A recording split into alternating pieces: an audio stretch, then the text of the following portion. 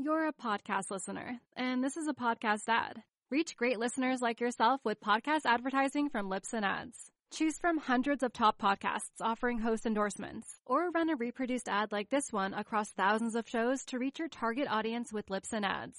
Go to libsynads.com now. That's LIBSYN ads.com.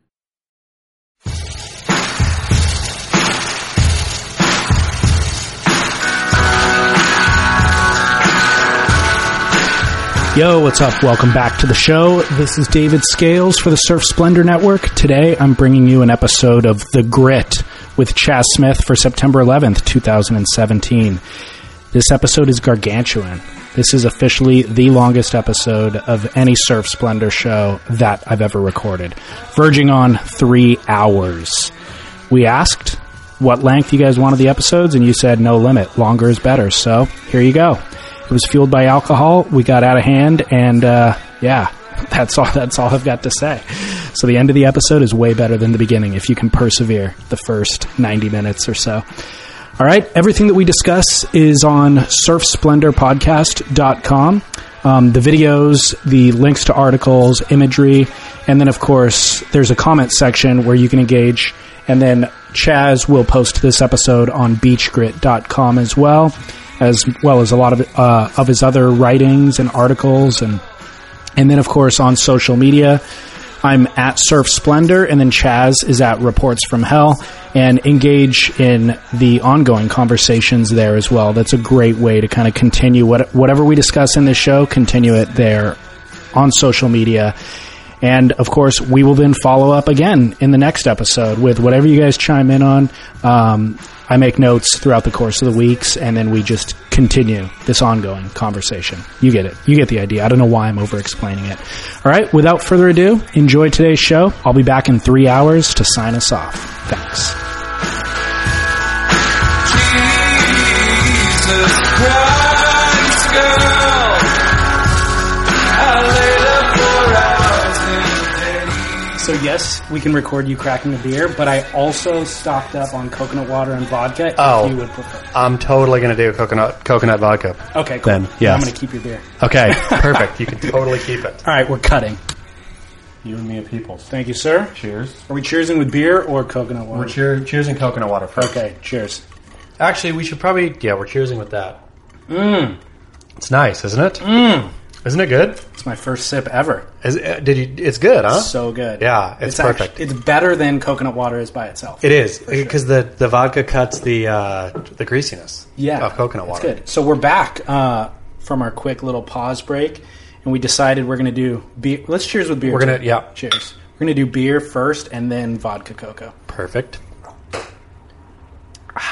And it's 1 o'clock. It's not even 1 o'clock. No, we're early. Friday afternoon. Yep, so it's plenty. We're past drinking hour. All right, I was concerned that you had meetings that you would have to attend after this, and that you would not participate in drinking with me because I got nowhere to go. Yeah, there's no such thing as not drinking. But do you have meetings after this? I did one, and I do have another one after this. Awesome. But showing up a little loose is never a bad thing. Might be better sometimes. Yeah, it's always better.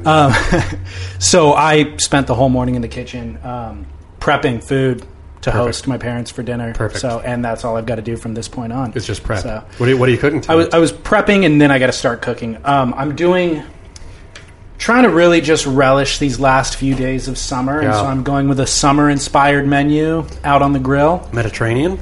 No, I'm going grilled scallops. Okay. But with like a corn elote, which is like Mexican corn that you get on the stick with mayo, but like doing it a little bit, doing it a little bit different, not on the cob, obviously, and arugula, and then a salmon with cucumber, like smashed cucumber, dates, lemon, fennel. How are you not scooped off the market yet? Being able to cook like that. Yeah. Ladies, listen up, man. Yeah. I'll post photos to Instagram. I mean, will you, of the elote? No, I won't. Actually, maybe to the story. I can't have that exist on the proper feed. No. But maybe to the story. Okay. I feel the people demand to see the elote. See, because I asked you if it was okay in our Barrel or Nos segment at one point, if it was okay to post Instagram photos of food. And I said no, right? Exactly. Yeah. And except for now that we've discussed it, I feel that this is part of this is not just a photo of food. This is part of a narrative, right? It is. It is. So, yeah. Okay. Done. It'll be posted. Good. So, dude, we have so much to catch up on. So much has happened in the world of surf, and then so much has happened in the world of gossip. Yeah. Where do we begin? Let's start with surf. Okay. I'll tell you what. I've got one that dances a fine line between the two. Okay. Listener email. Yeah. Listener email from Bruce in Austin, Texas. He says, the entertaining sport of surfing needs more outsider analysis. It's a crime that there isn't more inside coverage of the WSL. Anytime there is something controversial, interesting, the WSL brushes it off and flat out doesn't speak of it. Don't you think the WSL should embrace sharks? Embrace the post-heat raging on the judges. Embrace contestants' potential disdain for one another. Don't you think somebody on the tour has to hate Gabriel Medina? We should know those stories. Beach Grit is the closest thing to surfing's TMZ, and it's done with integrity and wit. I would actually question both those statements. I would too. But surfing is a professional sport, and it should be filled with way more behind-the-scenes drama and controversy for the fans. We absolutely get bored to tears between contest windows. With that, I just want to say keep up the great work on the show with Chaz. It's great. Get down and dirty, stir the pot, and keep us entertained. End quote.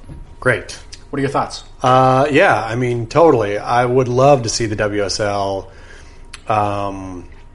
start mining those stories, you know, and not just about like stoking rivalries between the surfers, but just all of it. Like, why not, right? I mean, and I'm sure, again, I think we talked about it, if not last show, the show before, the number one watched sports video of the entire year was the McFanning shark attack, right? Right. So the fact that that's what's driving numbers, and I think the WSL did a pretty good job on that one of milking it. Yeah. But moving forward, I think they should have milked, and they should be milking it at trestles also, right? Like, Yeah. the breaching sharks and whatever. Has there been breaching sharks lately, or are they gone? I don't know. Did you see Mark Healy's post this morning of a whale hitting a sea lion with its tail Out of the water. so far out of the Yeah. water, literally like 50 feet up, like insane. Yeah. It was amazing. So no, I haven't seen the breaching sharks, but I think to his point, the sharks are one thing. I think it's more interesting to hear The rivalries. the rivalries, Sure. dude. Like the Felipe Toledo quote storming the judge's tower, and they avoid it. They don't say why. They suspend him from Fiji. The commentators say that he got suspended from Fiji, but they never again say why it was. No. And he even has to come out with an apology, right? Because he released an Exactly. apology but what's it referencing? Nobody really knows. I mean, unless you know, you don't know what he's apologizing for. And nobody even knows, and again, we've talked about it here on the show, but I don't have any idea how much worse or different his storming the judge's tower was than Zeke Lau's, right? Remember Right. when Zeke Yeah. like, and from anecdotal evidence I've heard, Felipe went a lot bigger than Zeke did, but I don't know that. And how great would it be if you had who's the Turley guy who does the follow cam? Peter King. Yeah, Peter King. If you had Peter King like following Philippe up to the judge's tower and recording it. Why? I mean, I don't know. I guess maybe the WSL is making a purposeful thing of not wanting to be pro wrestling. Right. But it seems like they do want to be part of MMA, especially, or like MMA. They just hired over somebody from the MMA, right? The content director guy. Yeah, Joseph Carr. Yeah, I think exactly. is his name. Exactly. I only know that because there's a winery called Joseph Carr Winery. There's a winery called Charles Smith Winery too. I know, up in Washington. Yeah. They make good wines. I one time emailed him a long time ago and said, "Hey, my name's Charles Smith. Your name's Charles Smith, or somebody. Could you send me some wine?" And never heard back. You would get along really well with him. He's kind of like this rock and roll personality. Wasn't he in some band or something? He was a roadie. Okay. Yeah. See, yeah. Yeah, that's funny. So, in the wine industry, everything is so austere. Yeah. You don't have to be that much of a rock and roller to be considered a rock and roller. So you know? can be a roadie and be Yeah, the rock star exactly. of wine. That's amazing. Exactly. But back to the MMA part about surfing. I still don't know what the WSL wants its like consumer facing image to be, right? Right. Is it a sport?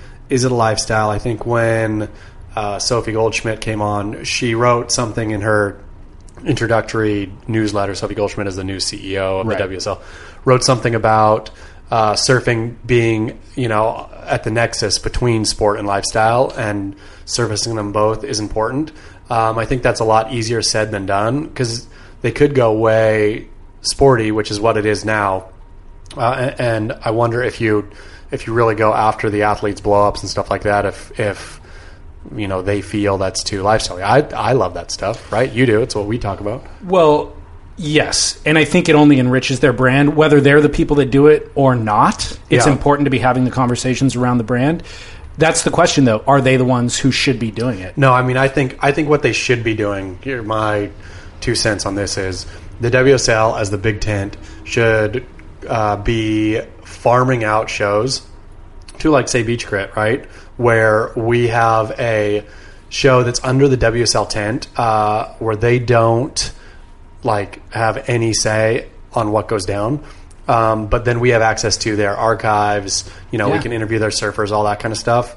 And to not going after anybody's wives or anything like that, but to reason, or to a reasonable extent, be able to discuss fun little gossipy stuff about the tour and about the personalities on tour. That was my thought as well when I read that email, was they should just be inviting you and I to Trestles, sure, to the Lowers event, and just be like, hey guys, here's the media pass. Totally. And if you do need access to the footage or anything like that, let us know and we'll get it to you. And then not give us any direction, but just allow us to be amongst it. Yeah. Pulling people over, asking questions. I think there's a big, obviously, trust issue with, I think they feel they're protecting the brand at some level, but when you sit on the brand,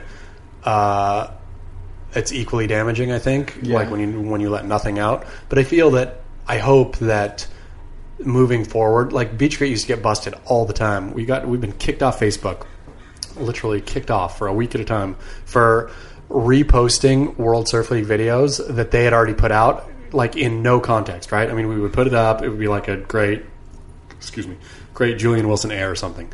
We would repost it. WSL would tattle to Facebook that we were breaching their copyright. Facebook would kick us off Facebook, and it would kill me. And I'm like, all we were doing is bringing you eyeballs, right? Totally. We were reposting a video. We weren't saying whoever it was doing the air is a kook. We weren't saying anything negative about it. It was let's celebrate this thing. Now that doesn't happen anymore, which makes me feel like the WSL has. I think that was under the Paul Speaker regime. It was. That was really happening. Now I feel they've moved beyond that and realized that any publicity is good publicity. Like, anybody talking about this is good talk. And so maybe the bar or the pendulum will continue to swing to let's let non-WSL sanctioned but real surf personalities actually into the tent or into the world of, and actually be able to do shows that we don't control, but we trust enough that these people are responsible, and won't be getting a lawsuit thrown at us by being totally ridiculous. Right.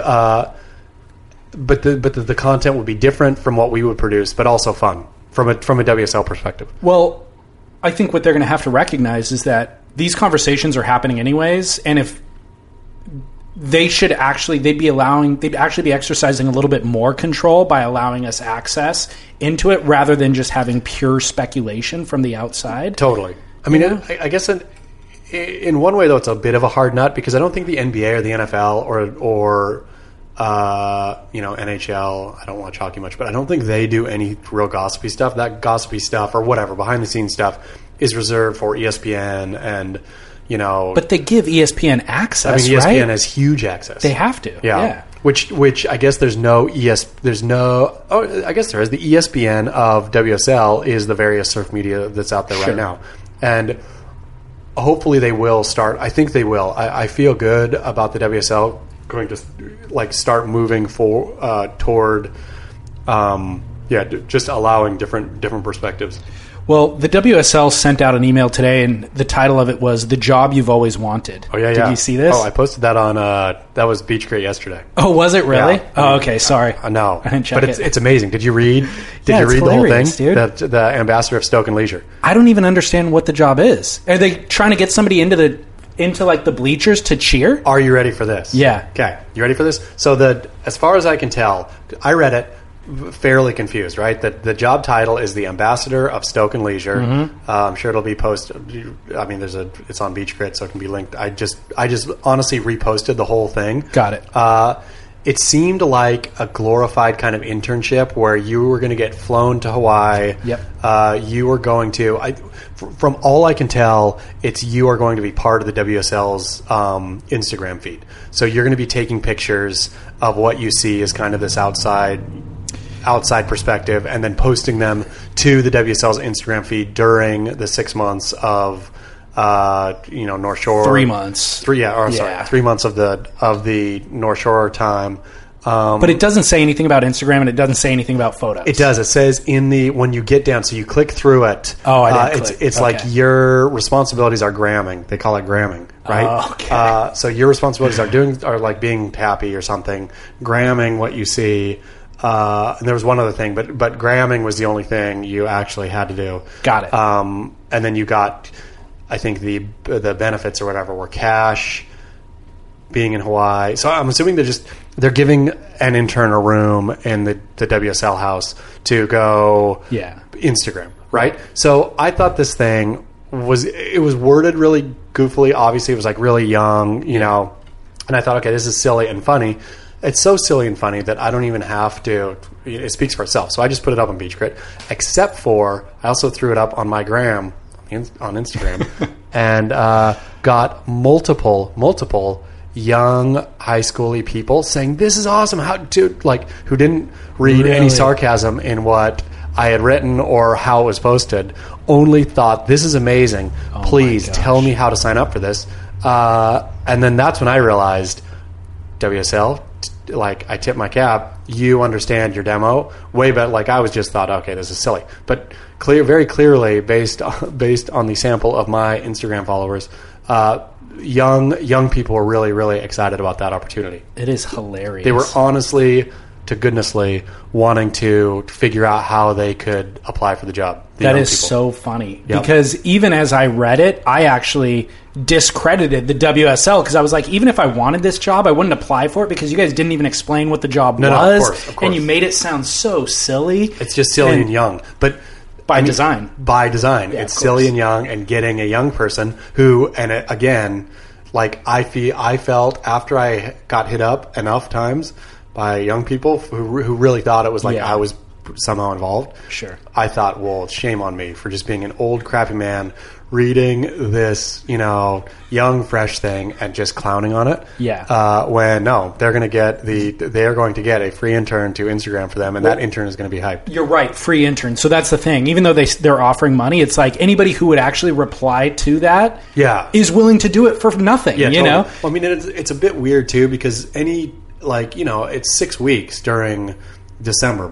It's December into January, right? I mean, it's kind of like November. It's November into January. Yeah. But yeah. In any case, though, it's not a kid. It can't be a kid in high school. So it's got to be, and it can't really be a kid in college. So I don't know who could take off time. So it's theoretically somebody. It's like a young working professional who doesn't have a job. Is what the target is. Plenty of those. Exactly. And again, to WSL's credit and to my discredit, those people, I guess, are a lot younger now than they were a few years ago. And I still think of people like, oh man, any Generation X person would read this and just scoff at it because it's so positive and so, whatever. But I had to, in that moment, recognize my own generational blinders, as it were. And credit the WSL for reaching beyond, the shallow kind of pool that I reached to. It's a tough realization, man. It's one that Derek Riley, my partner at Beach Grit, will never ever. I have no idea how old he is. He will never acknowledge his age. Really? He just doesn't talk about it. He believes that nostalgia about anything is basically the death knell. And so you never listen, if you're Derek, you never listen to old music. You're never nostalgic about one thing that happened to you before. You're only ever forward looking. And I think there's a real point to living that way. Fascinating. If you never want to age, if you want to be Michael Jackson. Well, it's fascinating to me. And immediately it makes me judgmental of him. Dude, just accept. But then also, I love somebody living with that much conviction. Sure. That's how, David Koresh or whoever got people to drink Kool-Aid. It's just, there's enough people who just want somebody to follow who has a passion about something. And so I always love people who have that amount of passion, even though I wouldn't follow the same principle. However, it's inevitable, Derek. Like you kind of, it's impossible to not age. It's true. It's true. But to Derek's point, I will say that people who get over, like, nostalgia is something that takes you over. The older you get, the more nostalgic you get. And then all of a sudden you're only talking about what was. Sure. At the same time, criticizing what is, which is, more or less what I was doing with that WSL quote. Or the post. I was reading those words in that way and thinking, this is straight up foolish. Where it would have behooved me at that moment to think, okay, this is, I had no idea that it would actually work. But again, from my very small pool of people who responded to me about it, it worked with their demo. Like, it really hyped people out. People wanted to be the ambassador of Stoke and Leisure.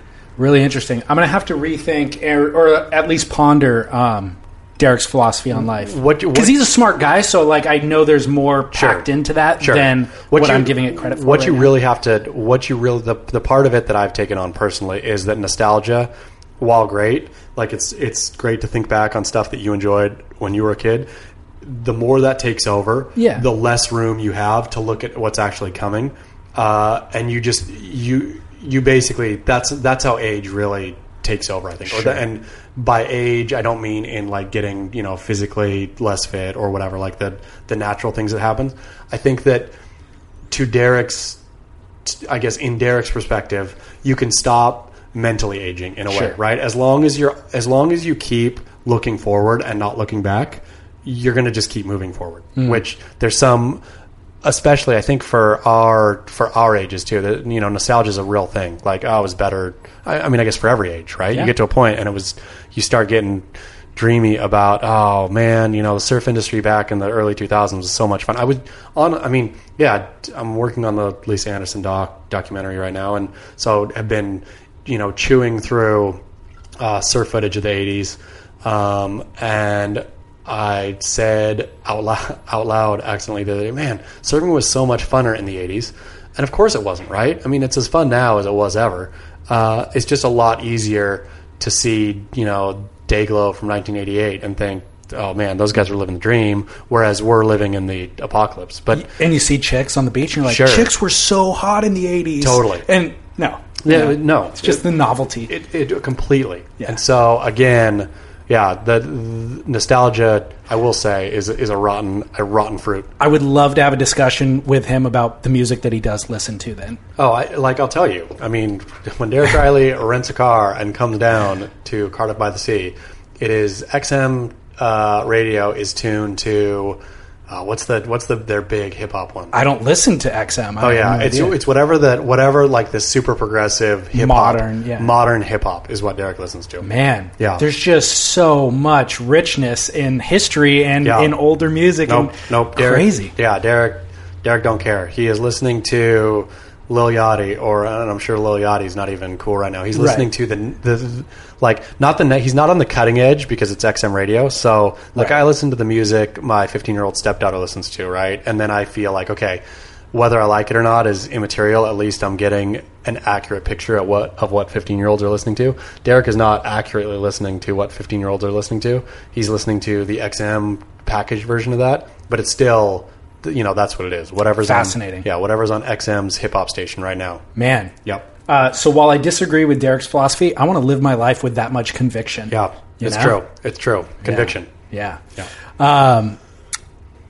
Did you ever ride? We need to have a conversation about asymmetrical surfboards again. Do. Did you ride that board? Okay, so here's the thing. I've been meaning to post. My post in my mind on Beach Grit is asymmetry : I'm in love with a monster. And I've been waiting to post it because I've been waiting for a halfway decent day. It's been so crap down North County. But I think I'm in love with that board. Really? I think that it might have changed my entire world. Oh my gosh. Yeah. That's huge. It's been huge, to be honest. Again, I've had 3 waves that were like kind of surfable. I mean, but even so, I took it out the first day, and it couldn't have been more than waist high and like really crappy. I had one little pump down the line that I thought, oh, like normally on waist high waves, and I think it was just dumping. But I had a little runner, and I thought this feels good. And then I pulled into a backside closeout, a little mini barrel. And the way it gripped the face backside, I don't think I've ever felt that on a surfboard before. And I've had this same rough experience on slightly better waves, but I'm waiting for one good wave to really give my full endorsement, because I don't know have you ridden one like that? Yeah. That setup? So I've ridden 3 different asymmetrical surfboards, 2 by Donald Brink, 1 by Matt Parker at Album, that he actually loaned me as well when we were having a similar discussion a couple of years ago. And, but I've never ridden them in good waves. Yeah. And so I always have a question mark like you have, where it's like, this part felt good, but I really need a proper testing ground. Why did you give it back before you got a good wave? I just didn't know what the appropriate amount of time to keep the board was. What is an appropriate amount of time for a loaner? I think a month would be the appropriate amount of time. I feel like I've had that one now for 2 weeks? Not quite 2 weeks. There's absolutely no way I'm giving it back until I ride a proper wave. Yeah. I feel I'm doing him a disservice if I give it back before. Because and if you're writing an article about it, because I'm actually weighing in. Okay. And all of asymmetry lies in the balance here, as far as I'm concerned. Fair enough. This is not just... You're giving yourself a lot of credit. Yeah, a lot of credit. So I will say, though, what you said resonated... The few words that you said about those 2 waves resonated with me with the Album surfboard that I did borrow. It was matte black, short board. It was like 5'10", front traction pad, 2 traction pads. I mean, it's everything that we've talked about not doing, unless you're doing airs.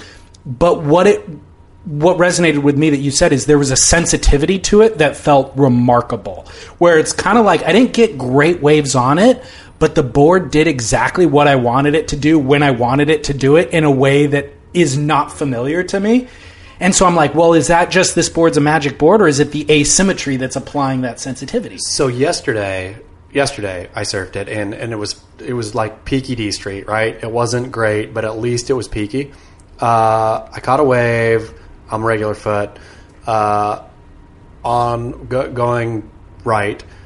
I turned like I've never turned before. It just turned so easy. Right. Like I did a little bottom turn and went up and like cranked it all the way around without barely even trying. Yeah, and that was. I mean, I felt so maybe sensitivity is the right totally, but it didn't feel squirrely at all, right? No, like exactly. It turned when I wanted it to. Like I threw a little bit of muscle into it, and it gave me a lot more back than I put in. But then backside, though, it feels like it's sticky, right? It feels like usually backside I'll goof around and just because it's easier to crank turns backside than frontside, so I'll just do stupid cranked out turns, and it wouldn't let me do that. But it did like grab the wave and allow me to, like even in that dumb little closeout barrel that I pulled into, I was drawing a proper backside barrel line in the closeout, which I rarely do in a closeout. I'll always pull in and be like pulling out the back already, just because I'm that board like locked me in, and actually it was a proper. If it would have been a proper barrel, I would have come out.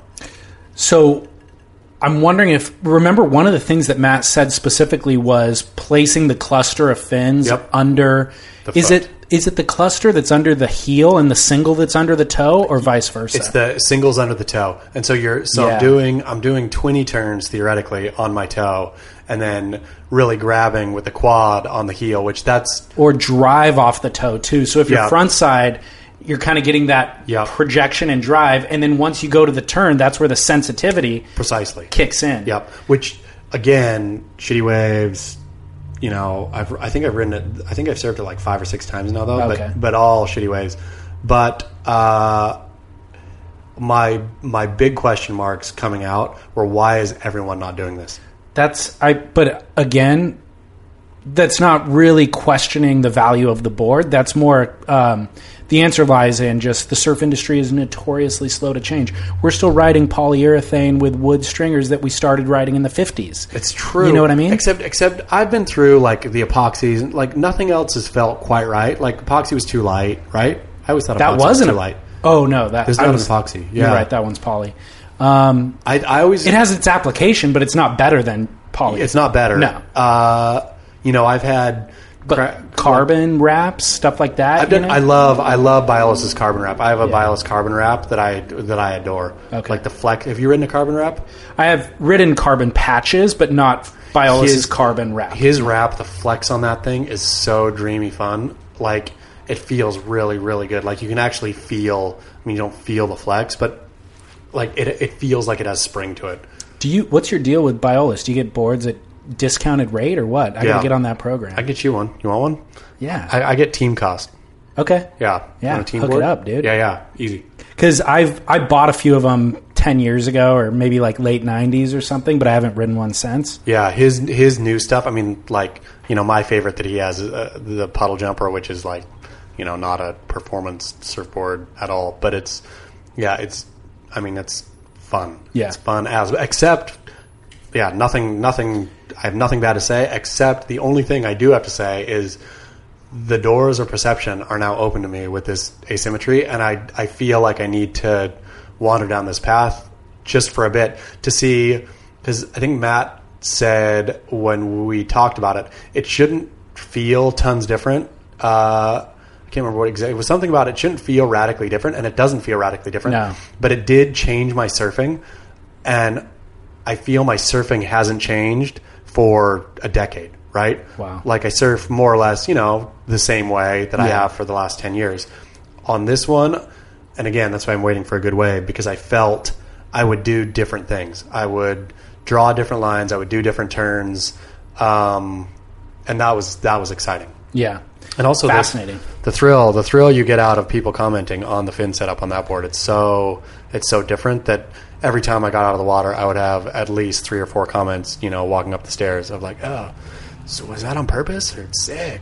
Or were they making fun though? No, people were fascinated. I think that, I don't know, it's maybe just a North County thing. I don't know if you took a board like that out at Trestles, if people would just scoff at you. But in North County, I feel that there's an appetite for progressive design, and so people seemed like they were intrigued by what it did. Yeah, especially in the fin. I don't think people care as much about the asymmetry as they do about the fin placement. Well, one thing that I feel like got completely overlooked was about a week ago. Obviously the video came out with Jerry Lopez surfing Kelly's Surf Ranch. Yep, because they switched that wave to a left, and Jerry was riding an asymmetrical board. Totally. How rad was that? It was but again. Now, I don't know why you wouldn't, especially on a wave like Kelly's wave, where it seems like if you know what you're going to do and you really know how the wave is, why wouldn't you shape a board that would be for that wave, which would be an asymmetrical board? Right. I mean, there would be no reason not to ride an asymmetrical board there. Yeah. I can't think of one. No, I can't think of one either. Because you know it's going to happen every single time. You can put the exact foam you want in the exact place you want. Yeah. That's what I wonder. If wave pool boards are going to be drastically different. Did you look at the clip of Bethany Hamilton just came out of her riding it? Did you notice her board? No. Her board. Look at her board that she's riding. It's bizarre looking.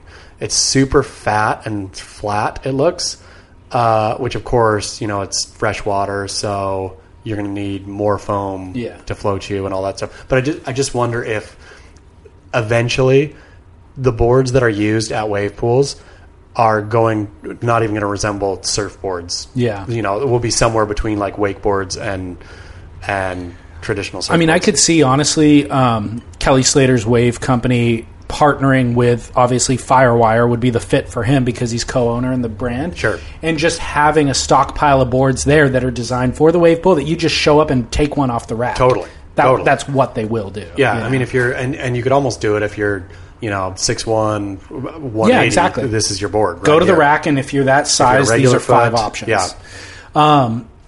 So with Jerry's board, First of all, how come nobody that I saw on the internet commented on the fact that he didn't even get barreled? Yeah. Because Did you notice that? I did, but I think the way they stuck the camera, they tried to make it look like he did. Yes, right? they did try. But he wasn't barreled, was he? No. Yeah. Nobody even noticed it. I was like, this is Mr. Pipeline. Like, I'm not questioning Jerry's ability at all. Obviously, the guy knows how to get shacked. But how did you not... Or why would you even post the footage without him getting barreled? Like, if he didn't get barreled that day, or maybe the wave wasn't doing it, or whatever, but the wave actually was. Yeah. Don't even post it, because I would expect the internet to go afire. I'm shocked that people haven't freaked out about But that. I think it was the pure, because I considered that as well and thought it was the angle. They tried to make it look like he got barreled. The wave was barreling. He was in the pocket. The angle they had, it was hard to tell where the lip was versus where Jerry was, right? That's even worse. If you're trying to make it look like he did, that is actually worse to me. But I have to think that Kelly and Josh Kerr and whoever else has served, that pool makes it look easy. I bet it's really, really, really, really hard to get barreled on that wave. Bethany got barreled. But Bethany is she has one less arm to stick in there. A. And B, how did Bethany get barreled? Bethany got barreled on the right. No, she did, but she got barreled on the left too. I specifically watched it for that purpose. See, maybe Jerry's just too old. He's not, though. I mean, maybe you're right. Maybe he's too not old. getting barreled at this age anymore. I mean, and I'm sure he's getting barreled. If he went out to Pipeline, he'd get barreled, right? It's throwing. Or like G-Land Sure, or something. it's throwing. Yeah. You know, And it's overhead. Yeah, you position yourself and it throws over you. Yeah. That wave, I'm sure you have to work to get in that barrel, right? Like this thing is churning along. The plow is pushing it out, and so you would have to have, again, such like, I think, not instinct, because Jerry would have instinct to get barreled, but I bet it's counterintuitive, and it's something that Jerry, I bet. I'm taking the opposite stance. I think Jerry's a yogi. He's the most flexible dude on the planet. You know, or that's an overstatement, but he's super flexible despite his age. And he's Mr. Pipeline. Like, he should have just been sitting in the barrel the entire... It's got to be the easiest wave to get barreled on in the world. You think so? I would think so. I bet it's not. I bet it's really counterintuitive. Huh. I bet you have to do things to get barreled that you don't do on a wave, and Jerry's an old dog and not learning that new trick. Okay, here's my argument against that. Every single person who's ever surfed that wave got barreled on it. There's been nobody over 30, except for Kelly, nobody over 33 who surfed that wave. I'm calling him out. Jerry Lopez. Calling Jerry out. Yeah, Jerry, go back and get barreled. Yeah. I bet it's counterintuitive. I bet if you and I rode that wave, okay, how long did you think Jerry surfed it before they started turning the cameras on? I think they filmed all of it. How many days do you think he surfed? One day. I think it was a one-day shoot. Exactly. So I bet it's hard to figure out how to get barreled in that wave in one day. Okay, except every other person has. So. Because they're all young. Jerry's old. Jerry's but that means he's got more experience than anybody. Sure, but Jerry has no experience of like surfing. Nobody has. Every person that surfed it has no experience. That's true. But except for... The only argument you could make, I'm going to help you. Yeah. Is that it was the first time it's been a left. But then I say... Absolutely not. There's those technicians, and the fact that Jerry was the first person to surf the left is not true. Right. Like, I guarantee, not only Kelly may not have surfed it because his foot was broken, but for sure they were dialing it in, and the technicians were surfing to make sure. They didn't come out and turn it on and have Jerry, the greatest surfer alive, et cetera, Mr. Pipeline, blah, blah, blah. They didn't throw him to the wolves like that. That was my thought, was like, well, it's the first time it's been a left, so maybe it's what you're saying, and it's actually counterintuitive, and it's harder to get barreled on the left. Yeah, but then I'm also looking at the wave barreling right behind him, going, I'm pretty sure you could just stall. And then, sure enough, Bethany got barreled. But what if he didn't want to get barreled? Oh, what if Jerry Lopez was having too much fun? He's like, yeah, you and your barrels, people. I've seen more barrels. I've been in more barrels than all of you combined. I don't have to go in the stinking barrel. It's your best argument yet. I'm going to sit here in the pocket where it's actually fun to surf. Like, in the barrel, those guys in the barrel, it seems like they're struggling to stay in the barrel, right? It's this balance. Sometimes. You're dragging, you're wedging yourself. Every wave I've seen from Kelly, the Kelly wave pool, where people are getting barreled, it doesn't look like that's an enjoy. Like, Jerry's surf looked the most enjoyable of them all, and when it looked enjoyable was when he was going in kind of arcing swoops from bottom to top, right? That's when it looked fun, when he like kind of pumping. And I'm sure that's when it would feel fun. I'm sure if you're in the barrel, just like holding on, grinding, slowing down. Okay, I'm getting barreled. Plow's moving. I'm barreled. You would just feel like part of the machine. It took you a long time to get to this argument, but it's good. But it's the best one you've had yet. And I can relate it to. I love beer, but if I'm at a party and the only beer option is Bud Light, sure, I'm not going to drink the beer. Really? I'll just drink a water. That's true. So I think Jerry was like, dude, I've been barreled at I discovered G-Land, ostensibly. Yeah. I'm Mr. Pipeline. I get barreled on overhead waves if it's like a proper. Yeah, but I'm not going to like tuck into this. Yeah. So I'm just going to cruise and flow and trim and stuff like that. See, that's what happened. That's the argument. That's what happened. Jerry Lopez was not about to bend his yogi body into an inland barrel. Too good for it. Yeah. Not inland though. Yeah. Kelly Slater wave pool. Oh, did you say no, inland? Inland. Oh, that's the thing about the inland. They really got the name. They it's did. Good. So title for this episode going up on Beach Grit. Yeah.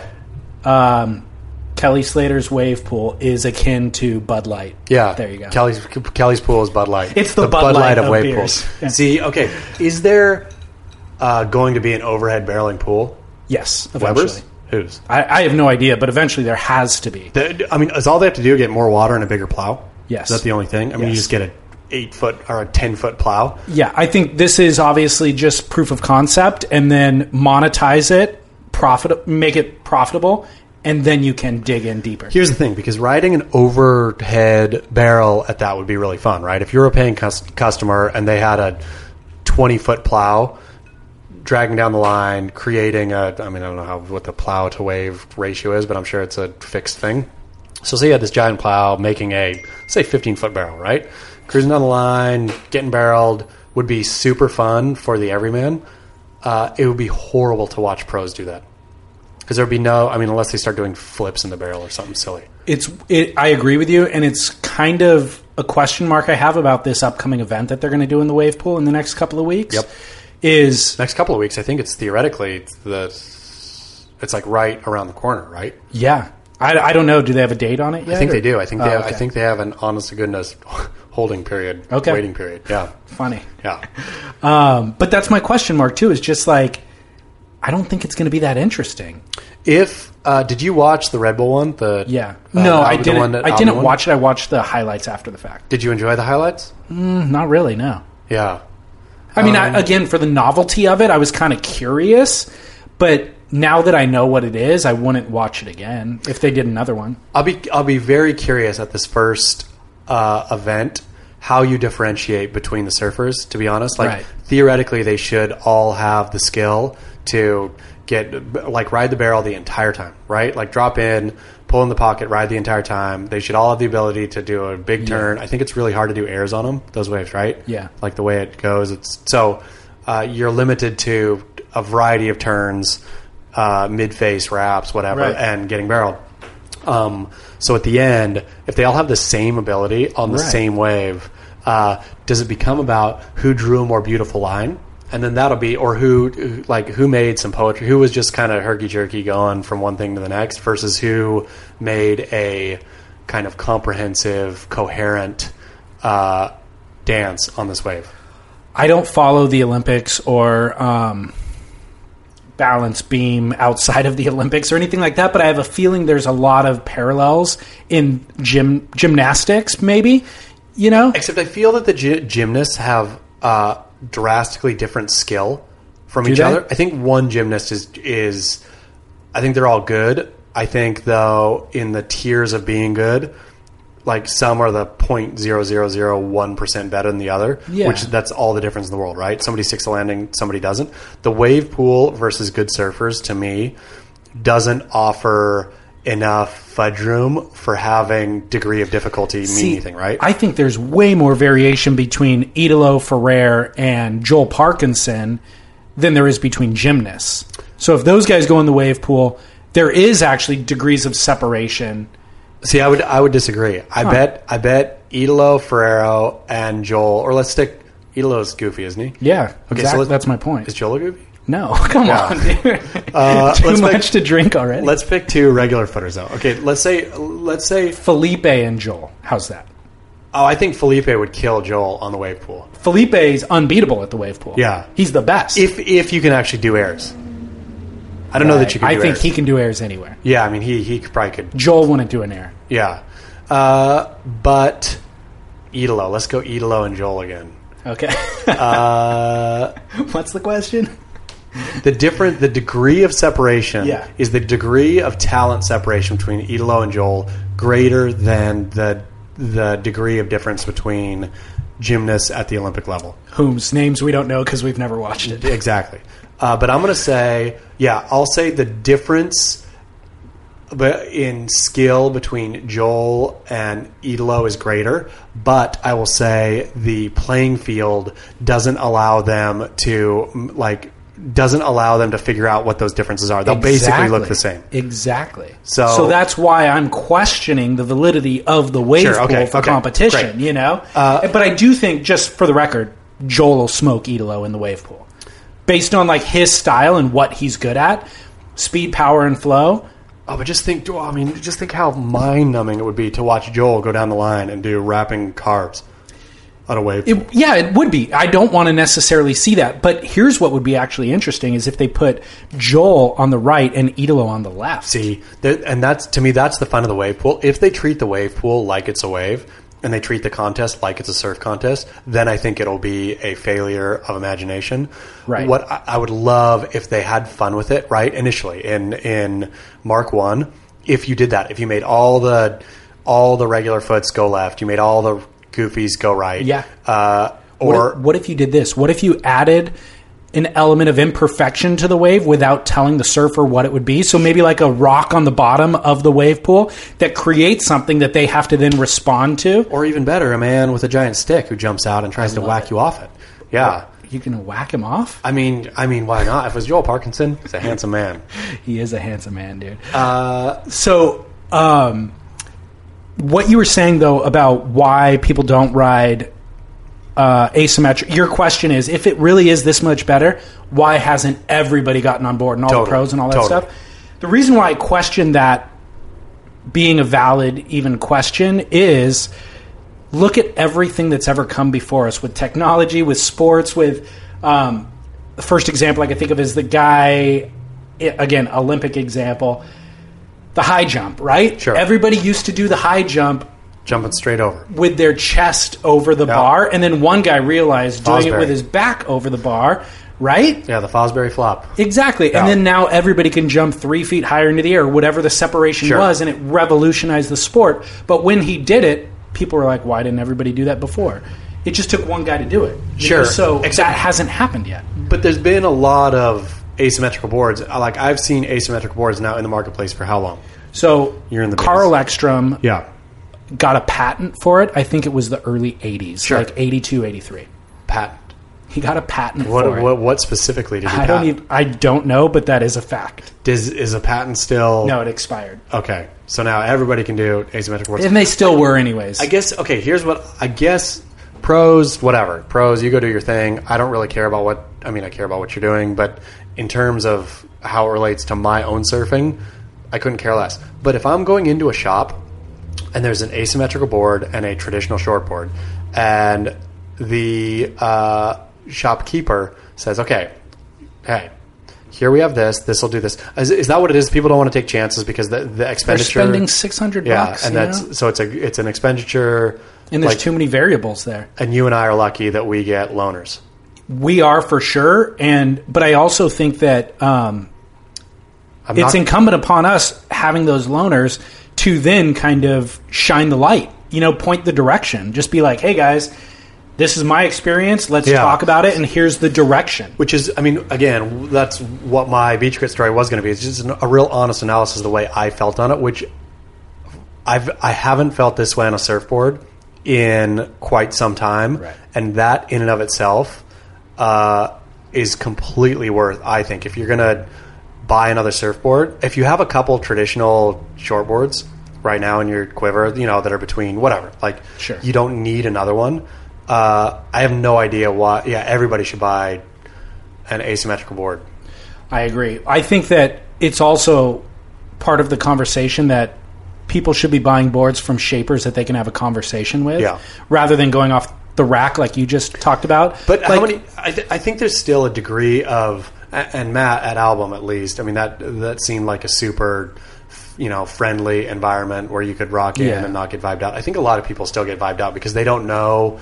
They don't know what leaders are, and they don't know these things. They don't want to look like assholes in front of the cool guy. Yeah. And so they'll just go buy one off the rack. But I think you'll actually have more of that barrier of entry in the retail environment where you're not comfortable having the conversation with the sales clerk than you would if you just called up a shaper and been like, hey, I know nothing. Yeah. Here's where I surf and how I surf and my weight and my height. Can you talk me through it? Yeah. I think shapers are more friendly in that, conversation. That's true. So, dude, we're 48 minutes into this show, and we need to move on in the notes. Sorry. So you can make it to your next meeting. You don't need to apologize. Yeah. But, no, I'm apologizing to the fans. Oh, okay. I need to see your shoes. Due diligence. What's Yeah. the shoe conversation today? It's a Saint Laurent. They stopped doing these, but when Hedi Slimane, the designer, got in, he basically ripped off a Van. The brilliant part about these is, it's just a Van Classic, right? Vans, It looks like a Van Classic. Put it down so I can get a photo. The thing about it is, though, and here's... Do you wear Vans Classics? No. Why not? It's just not your shoe. It's just not my shoe, yeah. Okay. I look for comfort and function more than aesthetic, and those are like flat-footed, and I'm not sure that they're necessarily comfortable. I could be wrong. I don't know. Yeah, we should. That's a longer discussion right there. But I read. Have you read the book The World's Most Dangerous Places? No. It was a fantastic book. It was I don't even know what he was, some journalist or arms smuggler or something who had been to a bunch of bad countries and then did a funny kind of Lonely Planet guide to the world's most dangerous places. So he, would give them star. It was like they got skulls and then it moved up to something. So, whatever. It's an older book now.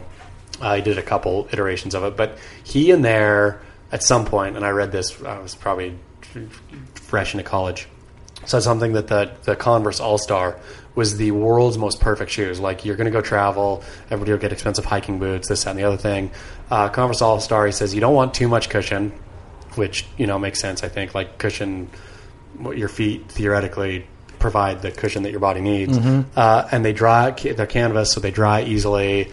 They're easy, you can wash them, whatever, right? He made the argument for the canvas shoe being the world's most perfect shoe. And then I thought, okay, he's, for that kind of shoe, he's right. And so I just didn't do the Converse All-Star. I went for the Vans Classic. But it is a comfortable shoe. Okay. It's a great shoe. The problem is you wear it barefoot. You've got maybe, if you're lucky, 10 days before it smells so bad that, it's like unbearable even to you. Like, you're sitting on the airplane and you can smell your shoe wafting up, and it's unfortunate. So Hedi Slimane at Saint Laurent figured out what I'm going to do is make a Vans Classic, but line the entire interior with leather. So the entire thing is leather from the top to the bottom to every part of it. And so I wear these shoes. I've had these shoes for a good 3 years now. Wear them only barefoot. And I'm not sniffing it. No, you don't have to sniff it. But you would know if I had been wearing a pair of Vans Classics for 3 years barefoot, it would be an abomination. Yeah. So, yeah, again, it is fascinating. Yeah, it's a good shoe. Okay, but you can't get them anymore. Well, let's talk also about the pattern. The pattern looks like a traditional bandana. Yeah, I think it's when Hedi Slimane, again, French designer for Saint Laurent, he lives in LA, has lived here for a while, and I think he's super fascinated by California culture, and I think this is a nod to the Bloods. So it's like a Crips Bloods bandana. So it's a bandana and it's red. Yep, red bandana. Hip, dude. Did you wear those for the show, or were they just like? No, I totally forgot. Yeah, it was just this is a common shoe. They're amazing, and of course they're not tied. Never. Looking good, dude. Thanks. I did have people comment. Somebody sent me a direct message saying they don't tie their shoes anymore. Oh yeah, good. Why? Because you told them. I know exactly, but why? Nobody should tie their shoes. What are you going to do with your tied shoes? I don't know. Yeah. I'm not wearing tied shoes. Yeah. I'm wearing sandals right now. That actually reminds me of Bobby Martinez, which, did you see? Stab? Yeah. Yeah, I didn't read it yet. I saw it, and I saw the pull quote. Yeah. But I didn't read it. So, basically, Beach Grit reported this as well. Derek reported this on Beach Grit as well. Like, the WSL's potentially going to lay out a brand new format for 2018. Yep. This is good to talk about. Yeah, and this is what I was most excited to talk about. Quite frankly, is it really? today. I was actually not going to talk about it. Oh, what? This is what I came here to talk about. Oh, today. okay. All right. Yeah. Cool. Let's do it then. I need to give credit to my other co-host of Spit Podcast, Scott Bass, who has actually been championing these changes for years. Yeah. And like literally for years, and he does it all the time, and he's like, shorter windows, like shorter waiting periods, fewer surfers, so that we don't have to, it'll be less expense for the WSL, so they're not sending everybody across the world for 2 weeks at a time.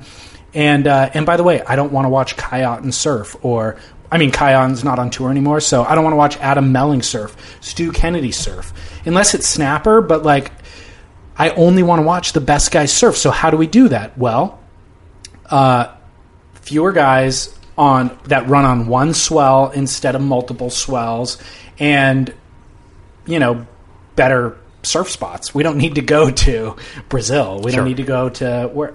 So anyway, the WSL is instituting some of these changes. We could talk about those changes. I do want to talk about Bobby Martinez really quickly. Bobby doesn't provide anything of interest for me at this point at all in terms of what he says. I don't know why anybody's interested in interviewing him. Like, there's an element of sensationalism that appeals to me, and his surfing is still phenomenal. There's some recent footage of him, and he's in the new film Snapped 3. But it's like I read through everything he says and just go, not only was that not insightful, it was actually pretty dumb. Yeah. Okay. Here's what I think about Bob Martinez. Bob is the temperature of truly the lack of personality in professional surfing, right? The fact that he's the go-to when it's time, just because 2011, right? So 6 years ago. It's 2011. Mm-hmm. Yeah. 6 years ago. 6 fucking years ago, he said in an interview, fuck this tennis tour, et cetera, et cetera, et cetera. 6 years ago. Yeah. 6 years ago. That's 6 years ago. Yep. He said that. That was the most interesting thing that's happened on a surfing podium ever. Not ever, but at least in the last 6 years. Yeah. And so people keep going back to Bobby Martinez for more like when the WSL does something or changes something or anything, because it's the only fucking interesting thing that's happened, which is, I hope the WSL, again, back to our point earlier, whoever wrote in about, where are the personalities? Bruce from Austin, Texas.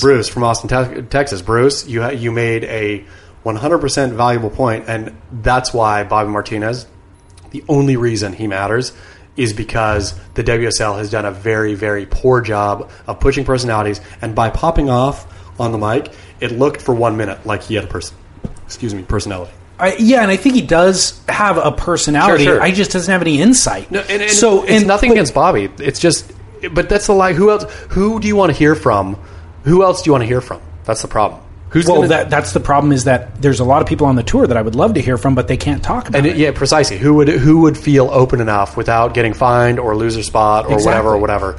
And so Bobby is this real easy thing to go back to.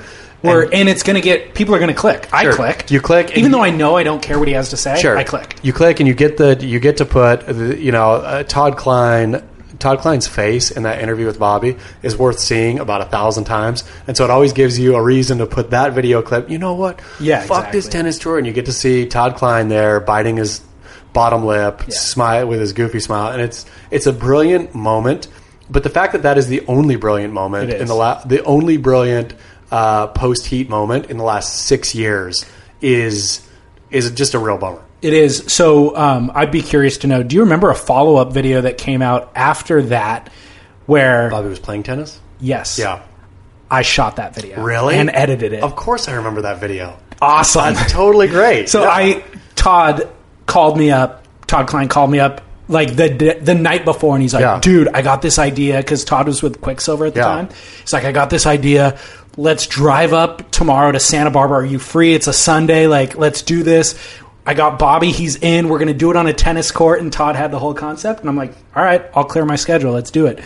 So we drove up there, speaking of XM radio, I remember specifically we listened to his XM radio Pearl Jam station the entire time. Yeah. It was Pearl Jam the whole way there and the whole way back. And I was like, you know what?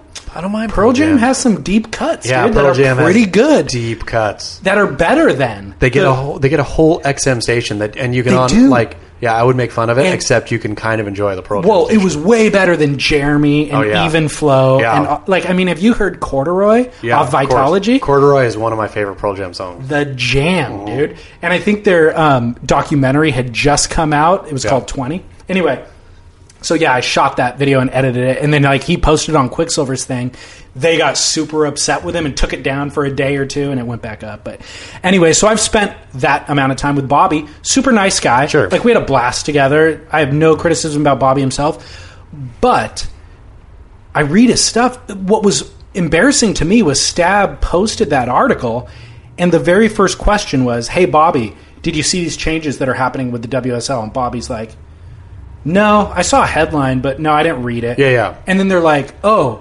Then we paused the interview, sent him the article, he read through it, and then we continued the conversation. Yeah. I'm like, Bobby doesn't even care. Bobby doesn't care. That's the thing, though. Bobby doesn't follow professional surfing. So then how much insight are you going to get out of him when he just skimmed your article real quickly so that you could continue the phone conversation? Zero. I mean, Bobby's again, you get to replay that original video. That's what you get by going to Bobby. And, frankly, you know who would be more interesting to talk to about this, and I'm going to do this when I get home, maybe, is Noah Dean. It'd be fun to talk to Noah Dean, who the latest to say fuck the WSL, what he thinks about these changes, right? Because Noah Dean, I'm sure, not only is he more relevant than Bobby in today's game, he was the last one to pop off at the WSL. So it'd be more fun, or more at least insightful. And if Noah Dean said, I don't know what they're doing, then the WSL, kind of has a problem. So I thought at that point, when I read that in Bobby's interview, they should just scrap this interview. Don't post it. If Bobby doesn't have thoughts on it, or if he didn't read it on his own, scrap it. I mean, but they made something out of nothing. And then I read all of Bobby's stuff, and I was just like, well, this actually just kind of makes Bobby look uninformed and not that smart. I mean, it just makes Bobby look a little sour grapesy when... Always. Yeah, that's part of Bobby's persona, I think, is to be sour grapes about that, which I don't know how much of that is interviewers kind of pulling that out of him, the sour grape stuff. Because I would imagine Bobby, honestly, at this point, doesn't care. If he still cares... He doesn't care. Yeah, he doesn't care. He's getting paid whatever he's getting paid by Monster. It's probably that's not much. all it is at this point. Yeah, and... I mean, Bobby, even if he had stayed on tour and all that, would be in the total twilight of his career right now, no matter what, just age-wise. He's in the twilight of his career, no matter what he did. So going to him as the prophet for... Because what he was saying, what he was saying was wrong with the WSL back then was not at all what was wrong with the WSL, or back then it was the ASP. Bobby was angry about very specific union worker points, right? Totally. It was about this is not fair to the union workers, the union worker professional surfer, because people were going to get lopped off. That's what he was mad about, which is exactly what's happening now, is people are going to get lopped off. That lopping people off tour for the consumer is not the problem with the WSL. Right. From Bobby's perspective, as Mr. Union Man, Mr. AFL-CIO, it was to protect people's careers, surfers' careers. Yeah. I do not care about Stuart Melling. Is that his name? Am I mixing both of them? Stuart Kennedy. They are the same or guy. Adam Melling. I don't care about either of their career, or I don't care about their earning potential. I don't care about any of it. A, because I'm an asshole. B, because they just don't interest me, right? And I believe in Darwinism in the sense that, only the strong survive, buddy. Sure. If you're not surfing as good... Adam Melling, who is a miniature Mick Fanning, he surfs exactly the same, but a lesser version of... We already have Mick Fanning. Totally. So go away. Don't need Melling. See, and here's the thing, though, again, with Bobby, I think everybody confused Bobby's fuck the WSL, or, I'm sorry, fuck the ASP rant on that it's not interesting.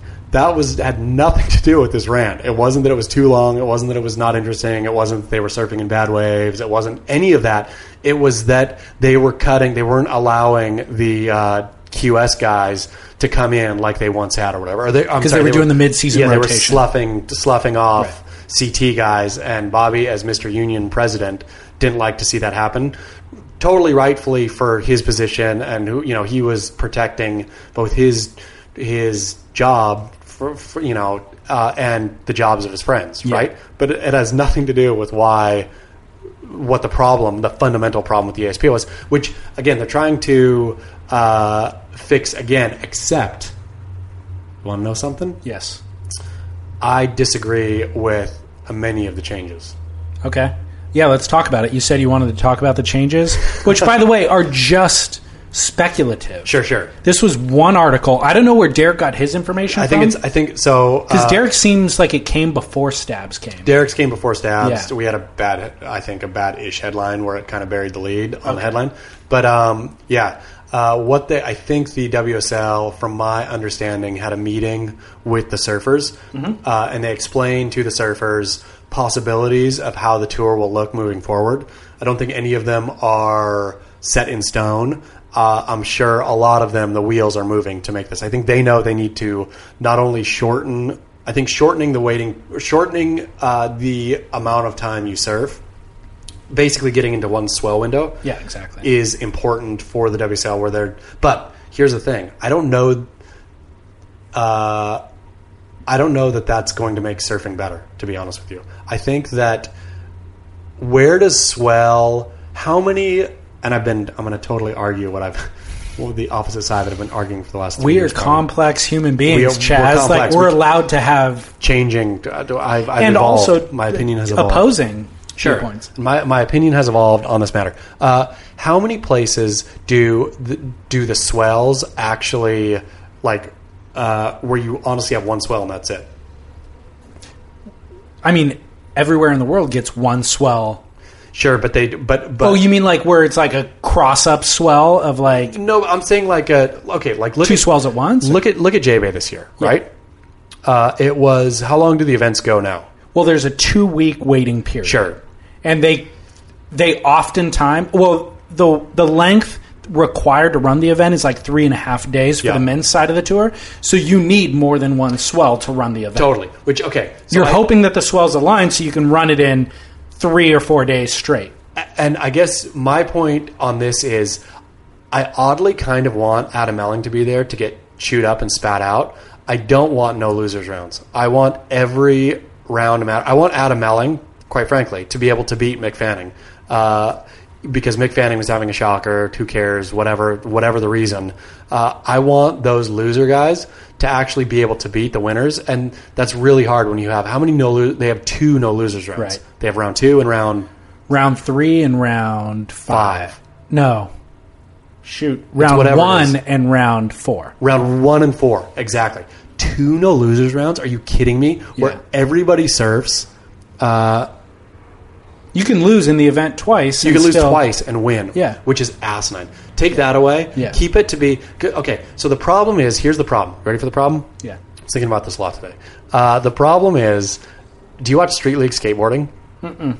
What Street League Skateboarding did... Street League Skateboarding is skateboarding's kind of, de facto tour just because nobody else is doing anything. I don't think it's recognized. It's not like the WSL in that's legitimately...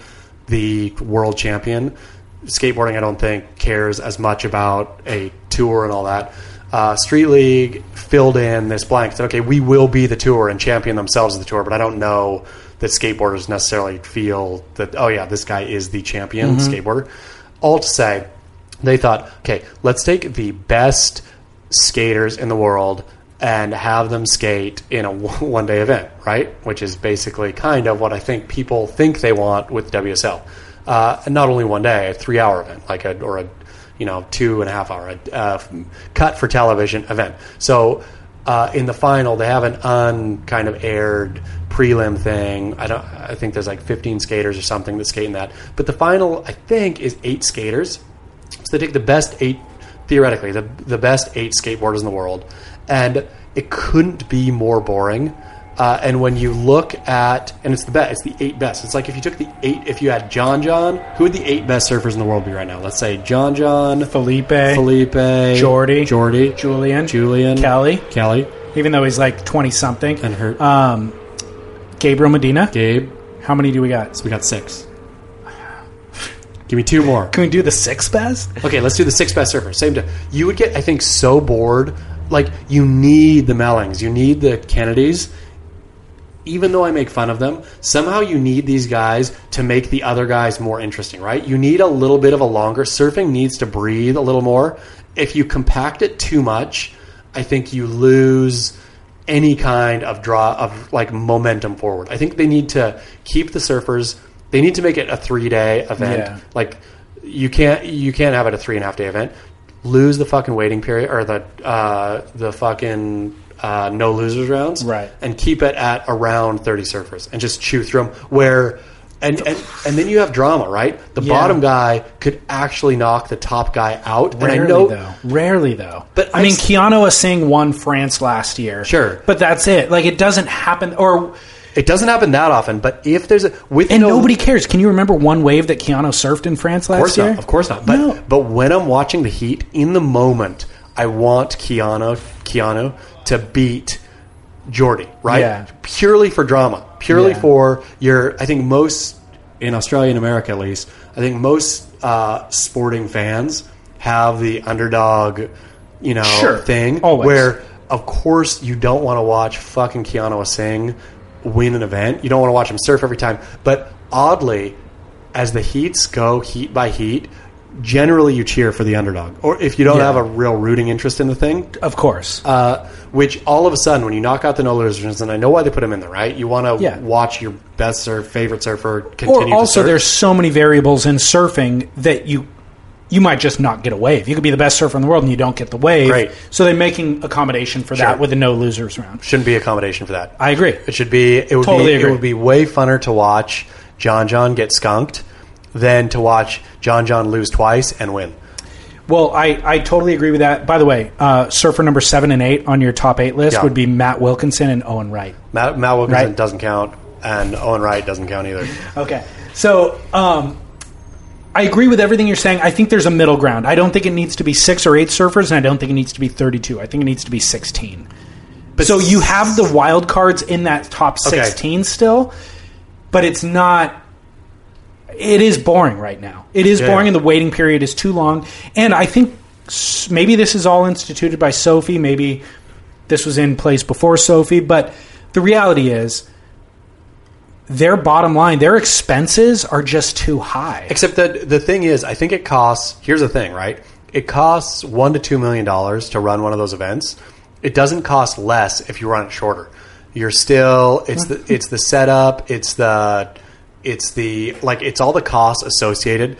You're not paying X amount a day that you're going over. Like, that's all totally negligible, right? These things are, the cost of them is set. So all you're doing if say you were going to do it into a 1 day, all you do is lose your build up and your pump up time, right? Yes and no. I think additionally, you're losing audience by dragging out the 2-week waiting period, because you and I are the only guys who are going to wake up every morning to see Dawn Patrol, whether they ran or not. I mean, you and I, meaning you and I and all the listeners who are listening, but the vast majority of the public will not do that, but they would tune in for 3 days. I don't think so. You don't think so? I think that there's enough. Here's the thing. I think that the surf industry has left the actual surf fan, and left him a long time ago, left her a long time ago, in search of the mythical non-endemic unicorn, the person who's going to buy the clothes, watch the stuff, consume the product, and not surf. And they've been chasing that nut forever. I think they should peel it back and say, okay, stinking Surf Splendor listener, you are basically all we have in this entire thing. And there's how many? 100,000.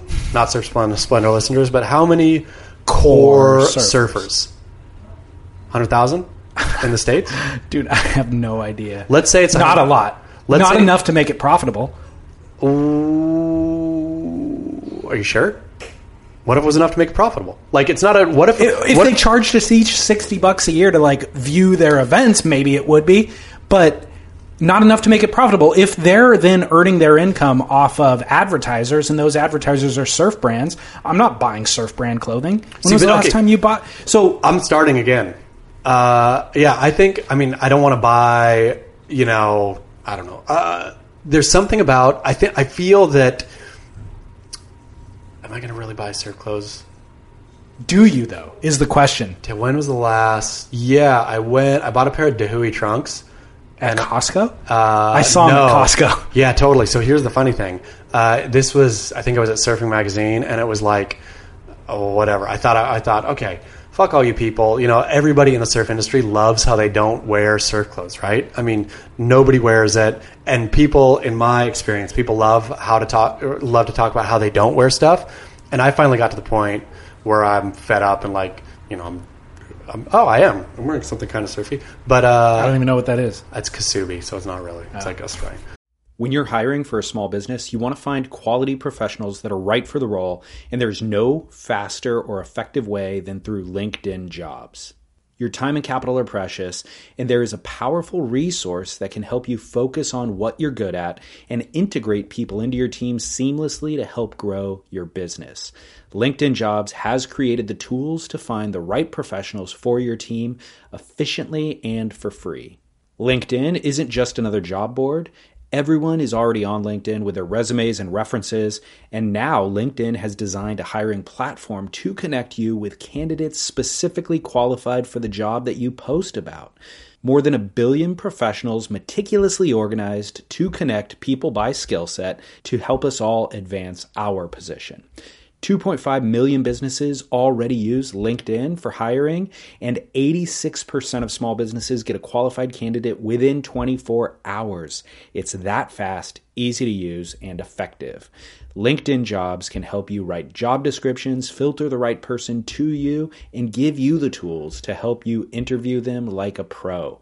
LinkedInjobs.com/surf is where you go to post your job for free. Yes, totally free. That's LinkedInjobs.com/surf to post your job for free. Terms and conditions apply. You're a podcast listener, and this is a podcast ad.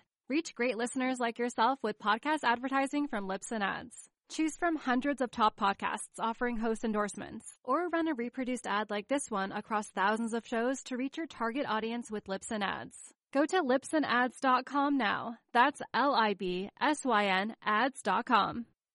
But with the Dahui thing, so it was like they were doing board short week or something silly at surfing, right? So I said, I'm going to go on and buy a pair of Dahui trunks full retail. So I found some full retail somewhere. I bought them. I emailed Eddie Rothman, co-founder of Dahui, and said, hey, Eddie, I bought a pair of your trunks. And he said, where'd you fucking buy them? And I said, I bought them, whatever it was. It was some online surf shop thing. Okay. And he said, how much you pay? And I said, and I thought he was going to be proud of me. And I said, I paid full retail. It was like $52 or something. He said, you paid fucking what? Those fuckers. Dude, you should go to Costco and get them. They're 14 fucking bucks there. Eddie was pushing me to Costco to get Dahui board short because they were cheaper at Costco than they were at wherever. And he was going to hunt down the people selling them for $50 and knock them on the head. I thought he was a capitalist based on what I know about him. Eddie is a bleeding heart surf socialist. Wow. Yeah. Little did I know. Well, there's breaking news here. But all to say, though... So the WSL profitability and... I think that all I know is... I don't really know what the truth is.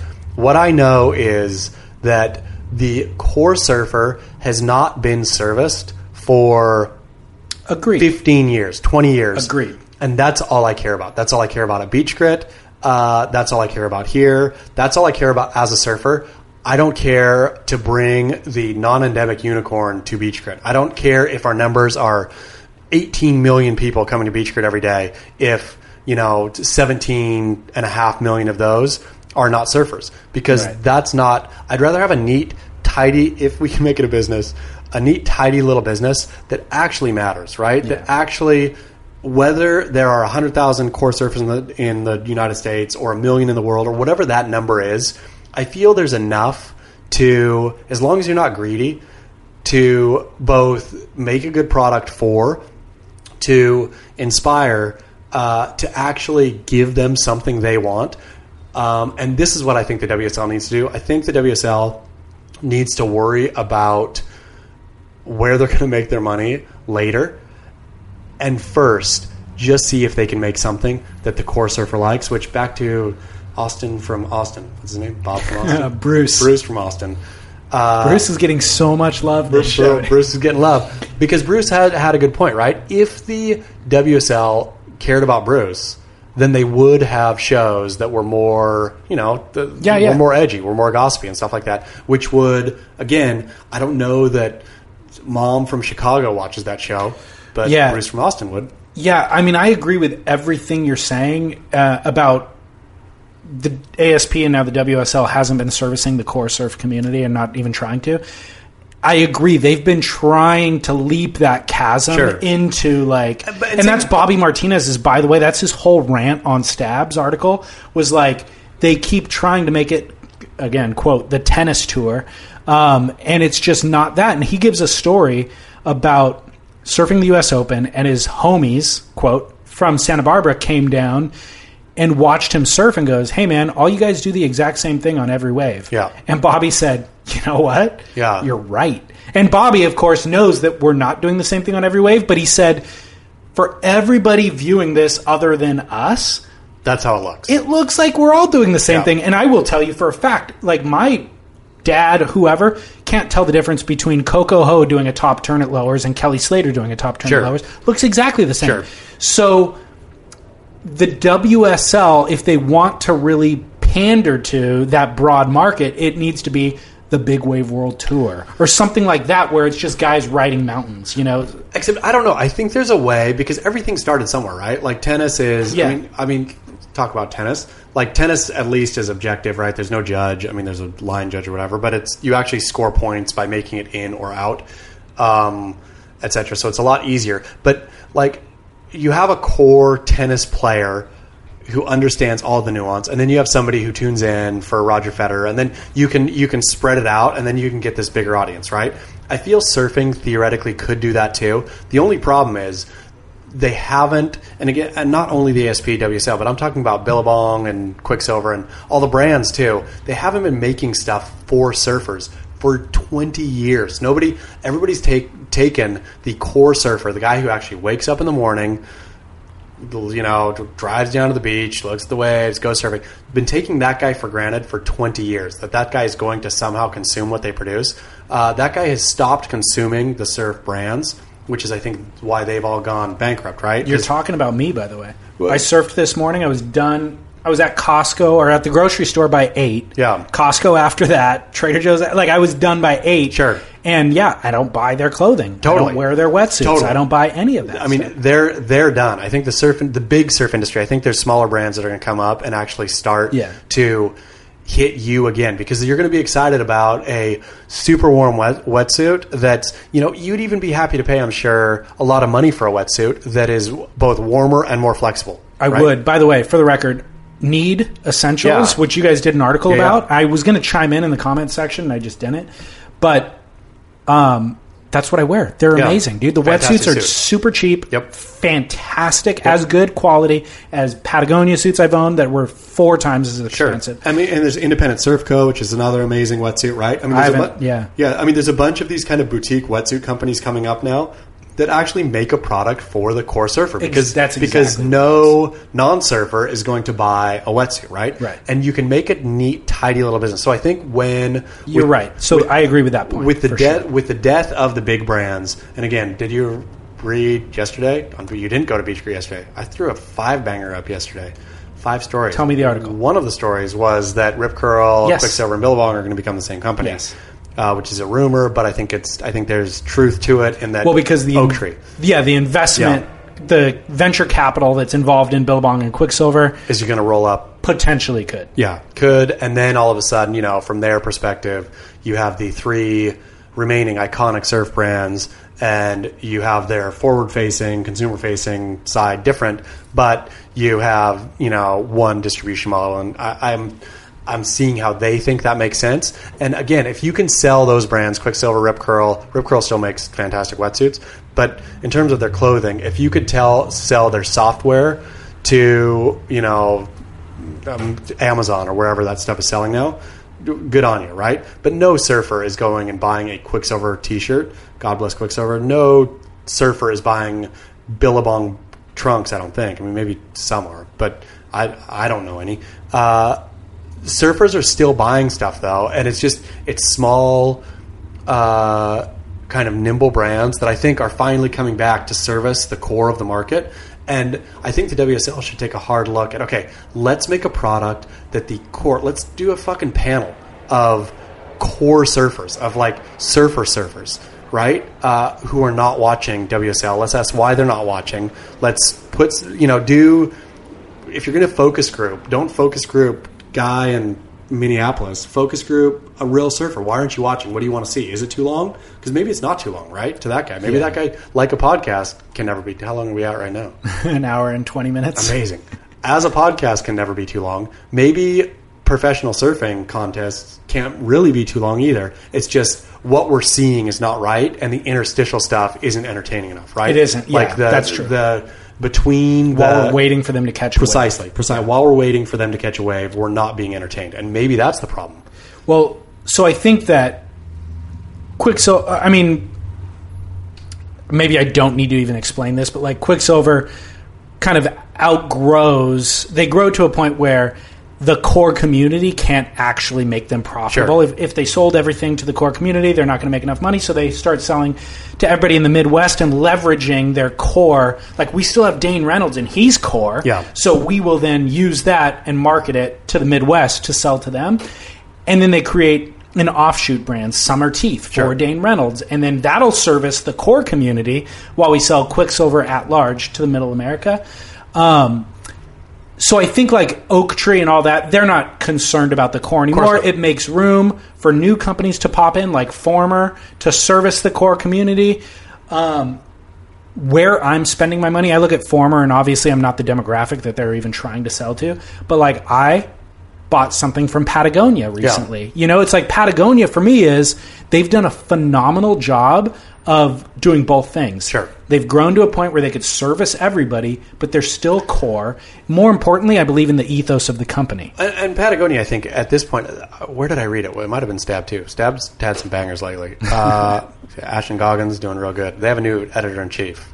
Ashton, but he's still writing for Surfer, too. No, he's done. He's the editor-in-chief of Stab. I know, but there was an article on Surfer this last month. It would have been, I think he just left. Okay. So, it's all very recent. But, Ashton is really Stab. I've got nothing but positive things to say about Stab Magazine. But I think it was on Stab, in any case, where, who was it? It was Bobby? Again? Somebody was talking about who fucking was it? Well, we'll find it later. But it was talking about the core, or the big five or big three or whatever surf brands left, that none of them have any family involved. And Patagonia does. It's Fletcher, whatever. I did read that. Who was that? It was somebody who mattered talking about it. And I think it was that. But anyway, Patagonia. It was Maurice Cole. It was Mo Cole chiming in on a Beach Grit article. Oh, was it Beach Grit? I thought so. It probably was. It's a better place to be. Yeah. But whatever the case, Patagonia's a family company, right? And that's awesome. Like, when you're not trying to... It's great. If you can make your millions of dollars, if you're, Woolley, Woolcott from Volcom, and you can go out and sell, make millions of dollars. What was it? 40 mil? Something crazy twice. Yeah. I mean, he did it twice, right? Because they took it public and then they sold to Caring Group. And so he doubled down. Brilliant. Awesome. Sell and get out. And my cap is tipped to you. But it's the ones that kind of try to stay in and be out. It's just not going to work, which is, again, and I think in the surf industry now, there's amazing brands coming up that are fun, that are making stuff. There's a bunch of surfboard shapers, right? From Matt from Album Surf, which beautiful shop, beautiful boards. He's making a living maybe not just from that, but he's making a living partially from doing that. Mm-hmm. There's money to be made in this. It just maybe isn't millions of dollars anymore. Maybe. No, but again, like we talked about on the previous episode, 1,000 true fans. You know what I mean? That's it. That's all you need.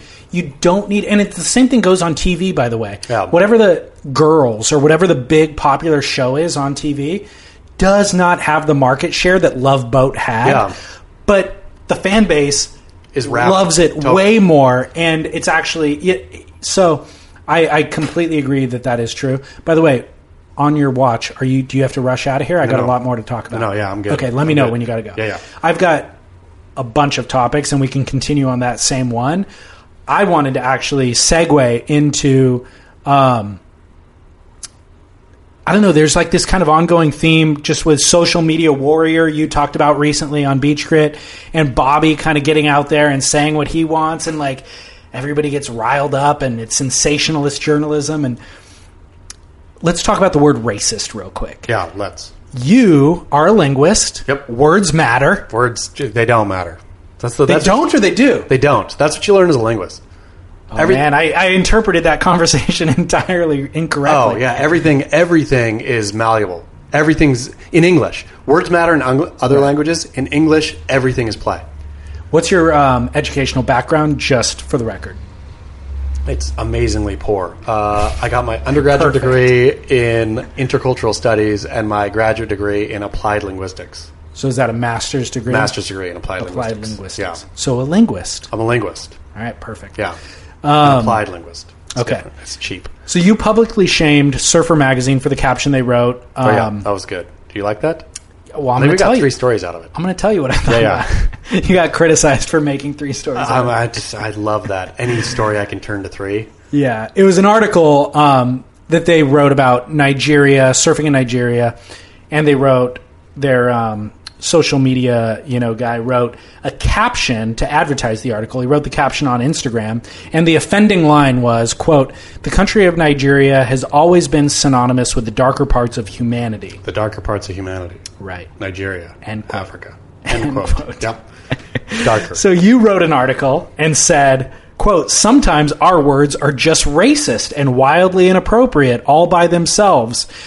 You writing that article, Surfer Magazine actually deleted the original post and then reposted the image with a new caption that said, quote, "On paper, Nigeria is synonymous with militant conflict, terrorism, and kidnappings." Which was even worse, I thought. But a small coast village is trying to change these perceptions one wave at a time.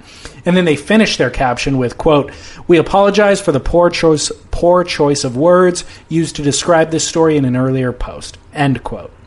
Yeah. So you're calling them racist for even writing that. Sure. You think the second one's worse than the first. The second one's worse than the first. Defend yourself. I mean, the first one, I won't call them racist. That was definitely You did, though. It was a racist post. I don't think the person writing it was a racist, nor do I think anybody at Surfer Magazine, for sure. I mean, who knows? But I would imagine are not racists. But that was undeniably a racist thing to say. To say Nigeria or Africa or whatever they said in the first one is associated with the darker parts of humanity is like, it's either racist, again, what I said, racist or wildly insensitive. Like, it's just silly. It's a silly thing to write. Meaning dark, the word darker parts of humanity, darker, is associated with their skin tone? Is that what? Because that's the only thing as far as... So they back it up.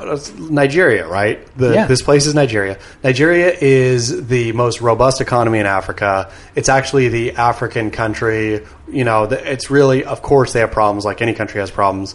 And, arguably some would say, they have corruption or whatever. But, who doesn't, quite frankly? Nigeria is not that bad a place. And so to paint the whole country...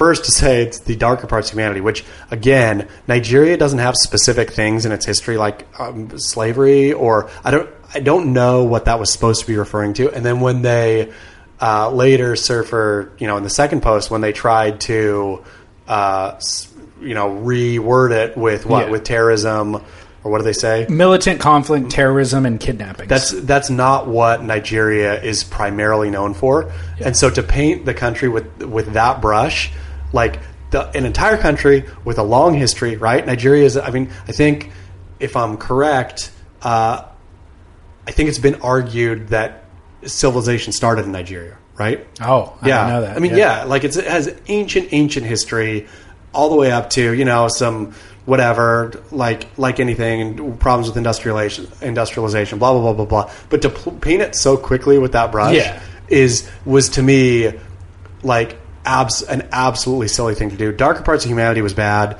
Militant Conflict, et cetera, was way worse. Yeah. See, I'm taking umbrage. I feel like your article saying that it was racist was just as bad as the original post was, where it's like, the Darker Parts of Humanity, I did not read it all in association to their skin tone. And I don't think that the writer, like, I think it was definitely a mischaracterization and a misunderstanding or a just ignorance about what Nigeria is known for. Sure. So maybe they just thought like, oh, there is political corruption and militant whatever in Africa at large. Exactly. So I'm going to apply that to Nigeria. And so I think that was a misstep and obviously mischaracterization. I don't think it was racist. But that's, to me, sure, to think of, when you think of Africa without any background knowledge, right? I'm sure exactly the writer had no previous experience in Africa, had no understanding of Africa, has never looked at Africa other than from my, you know, perspective. And again, I'm not talking about like weird white privilege-y, whatever, but like it was a very ignorant thing to say about a place that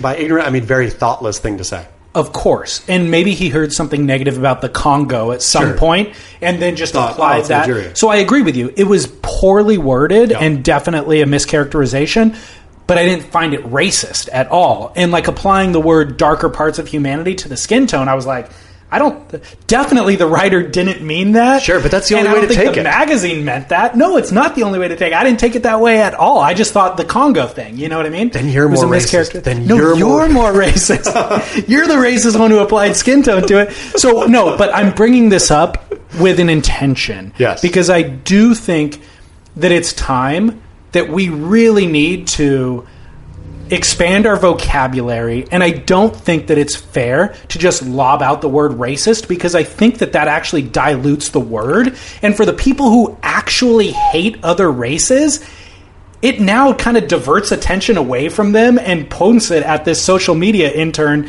who doesn't actually have any racist bone in his body. You know what I mean? But you're forgetting that we need clicks. And if I can put the word racist in I think the second post was Surfer Falls on Racist Sword, that was one of my favorite headlines. That aside from, I think at one point I had a headline of the inertia caught in racist intrigue, which is another one about. I'm sure I clicked. Slagging Brazilians, but yeah, but I let's actually dig in. Sure.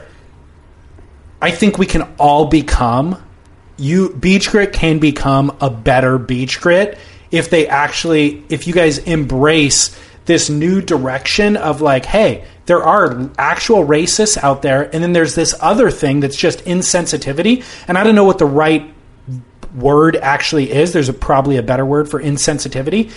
That is this thing where, like, you know, this person there's definitely not a racist because they don't feel that any other race is inferior. Turns out I reached out to the writer of that article. He used to work for Beach Grit.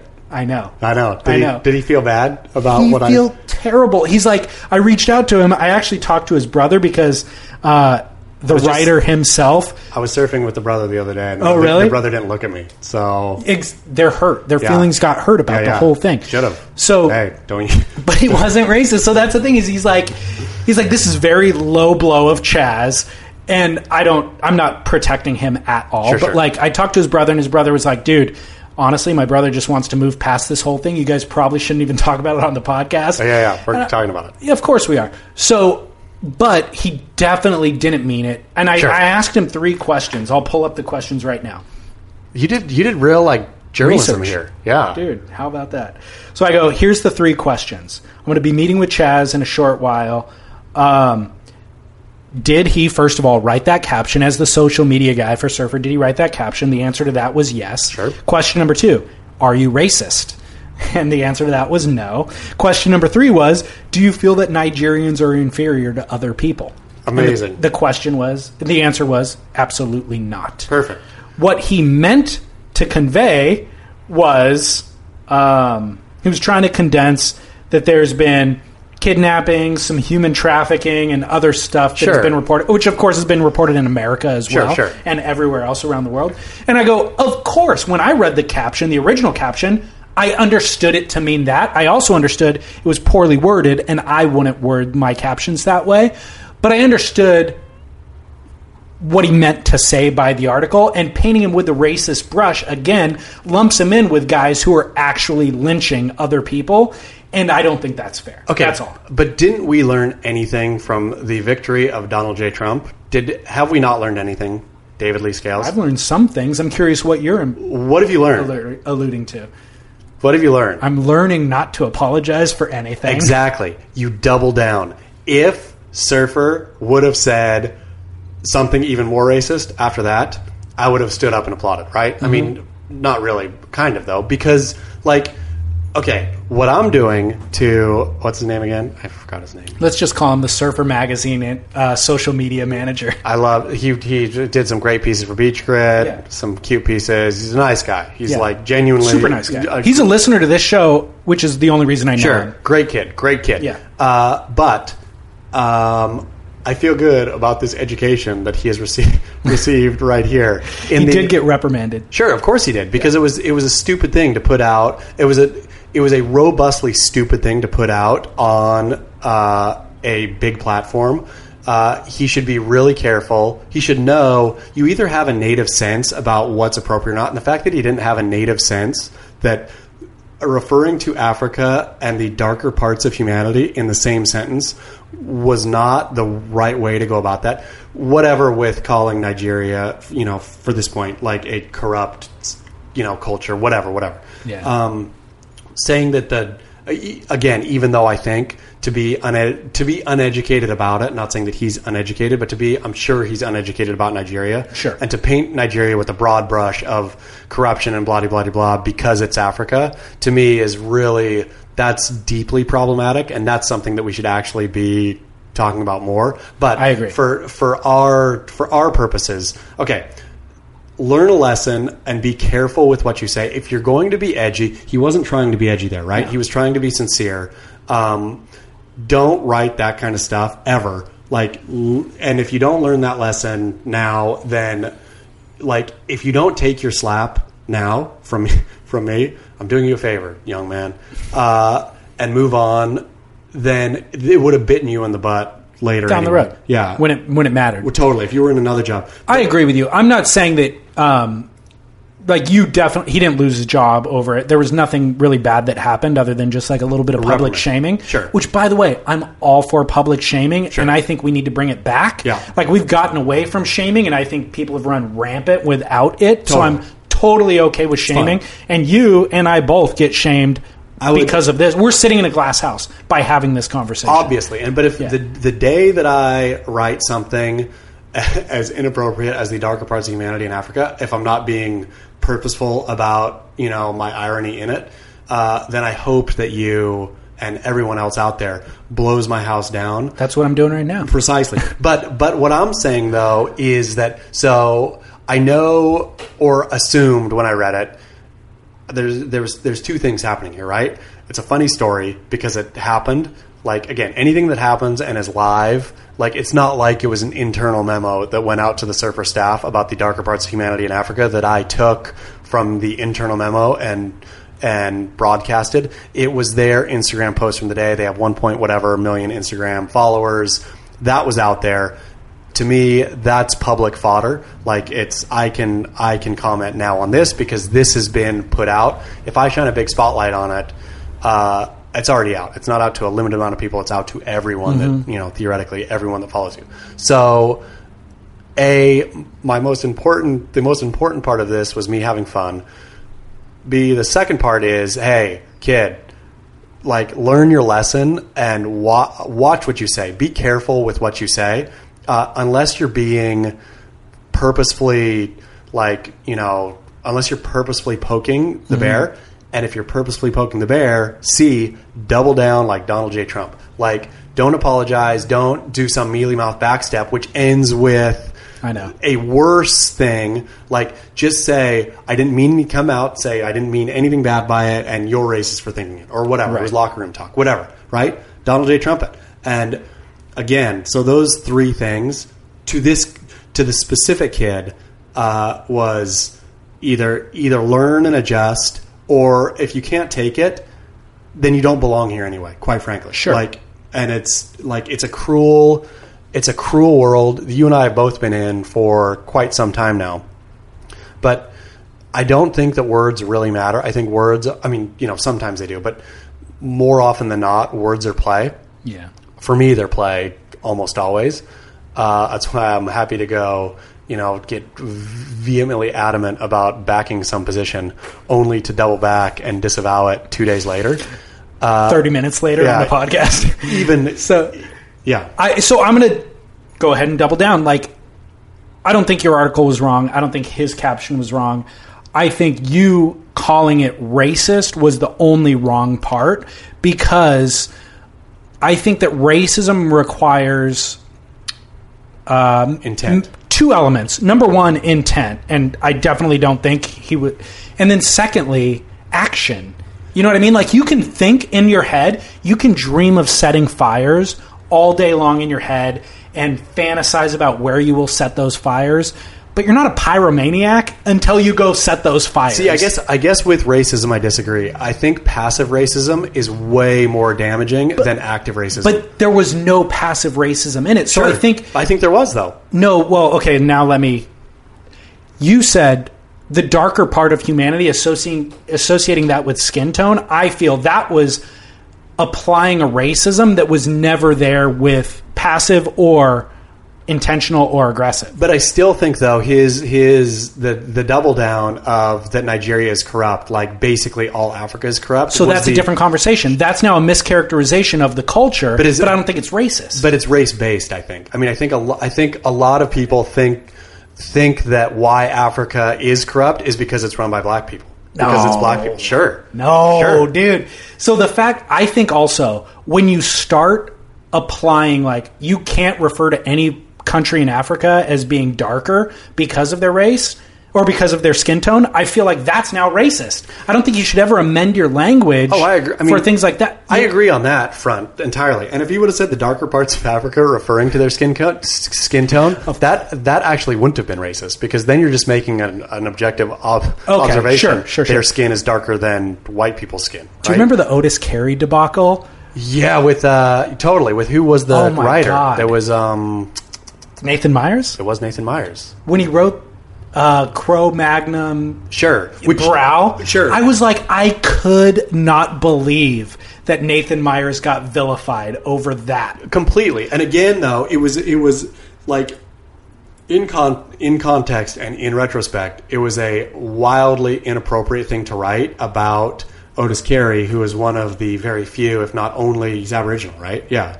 Yeah, percentage. Yeah, like a 50% sure, Aboriginal. Yeah. But it's not like there's a bunch of Aboriginal surfers out there. Right. And so to describe, and again, I know Nathan Myers, love Nathan Myers. Clearly Nathan Myers did not mean anything racist by that, but it was horribly worded, right? And that wording should have been caught on down the line. Like, where, to me, and on Beach Grit, and this is maybe always playing with fire, but I like to play with fire, and so does Derek. It's fun to play with race. It's fun to play with sex. It's fun to play with kicking dogs. Exactly. Kicking dogs, homosexuality. It's fun to tug on the strings that actually, get people to react to stuff, but you got to be good at it. And I don't think I'm good at much. I think I'm good at knowing when something is really inappropriate and when something is amusingly inappropriate, and dancing that dance. And again, with the surfer thing, he wasn't doing any of those things, right? He was just making a post that he thought was appropriate. But I hope, again, to his point and to your point about racism, like playing with racism, to me, everything is there's so much hyperbole, especially now, post Charlottesville, all this, like racism and race is like the hottest fire that there ever could possibly be in this moment, which is also the perfect place to go and play.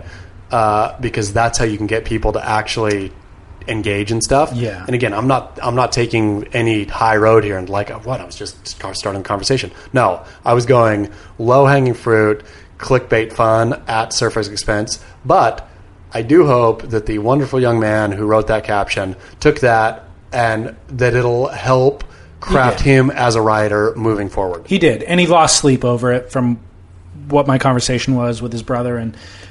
But I think the value to Beach Grit and the reason why I even, why we're doing this kind of co-hosted podcast together is there's always relevance to a larger conversation. It's not just a conversation about like, oh, we need clickbait and we need to sell ad space, and so let's just write the word racist in the title. Like the bigger conversation is the use of the word racist. Exactly. Which I think you accurately, like totally appropriately put your finger on that. But all I'm trying to do at Beach Grit, right, in saying that it's racist, is to play to the larger theme about how race is being and racism is being talked about in this day and age, right? Yeah. Where I can go sound the alarm about a completely more or less innocuous post. But that's what's happening across the board in culture, right? Like so many things are getting called sexist, racist, homophobic, Some of them are exactly those things, right? Yeah. Which is, I mean, I think what I wrote is some things, all this stuff is layered onto the new, it's a nuanced thing that's being written, and people are just layering, identity politic kind of stuff onto it. Sometimes the words are just straight up inappropriate. And in this case, that was one of these. It was inappropriate, but it wasn't racist. Sure, it was misguided, poorly worded, and actually a mischaracterization of the culture. And if you look back at the post, racist was always in quotes, just like Don Trump puts his stuff. Was it really? Yeah. I always put racist in quotes, right, just to try to quietly emphasize. Fine. We'll end that topic there. Our drinks are empty. Do we dare have another? We go one more beer. Oh, yeah. Perfect. Okay, one more beer and pee break. Yeah. Okay. All right, we're back. I'm going to close out the show with 2 segments. I actually am skipping over a bunch of notes that I had because I feel like 2 hours is long. Pushing the limits. Yeah. I mean, that's really if people are. I mean, what are the 2 segments? Well, I wanted to talk about. There's so much that's happened in Webland in terms of premium violence. Formers new edit with Dane Reynolds. What do you think about that? It's phenomenal, dude. How do you think of that as a business? I think I was so critical about Former as a clothing brand when they first launched. As an art installation, it's gorgeous. Yes, agreed. But I'm like, if they're selling clothing, I know that I'm not the demographic, but I still think objectively, like, this is not going to make sense. And now I'm thinking twice about it. I think I might have been wrong initially. Like, I think actually the clothes they're kind of cool. Sure. I mean, there's details in the clothing, the zipper pull, internal printed collar tag, like some of those details. I'm like, actually, that's super cool. Yeah. And it's subtle. And like, I'm not flashy. I always wear just like one tone, no graphics or whatever.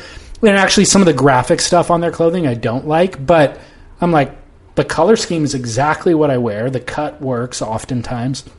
The details are subtle, but like super cool. I like it. Yeah. I'm starting to kind of like it. Former. Try to buy something. Why? It's sold out? Oh. No. I mean, I just heard somebody tried to buy a T-shirt, like really wanted a T-shirt, and got looped around so much in like it's not an easy process. Maybe they fixed it. And I did I wasn't even talking about that. But try to or buy something and wear it. Don't try it. Buy something. Yeah. The thing is, I don't really buy clothes. I mean, how much is a Former shirt? Like a T-shirt was like $25 to $30. Yeah. All right. So roll the dice on that. Yeah. Buy a T-shirt and put it on. Walk around and see if you feel like It'd be like surfing an ASIM, right? Yeah, all right. I'll do it. As due diligence for the listener, Yeah. I will do it.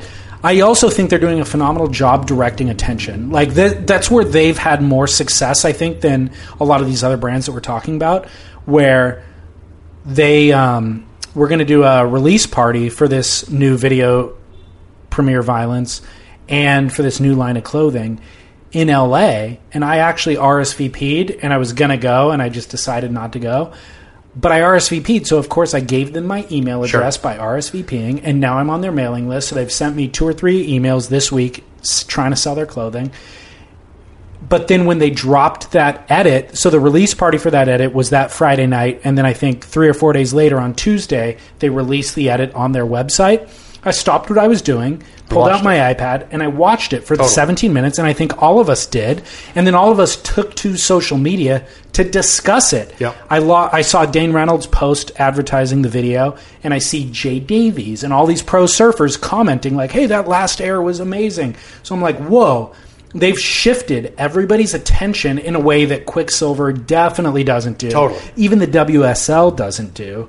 And so I'm like, wow, they're actually doing a phenomenal job of, number one, capturing email addresses. Sure. And then, of course, attention. I mean, and part of it, though, is I think Dane Reynolds is still the core surfer's core surfer. Exactly. Like, Dane Reynolds is your favorite surfer still.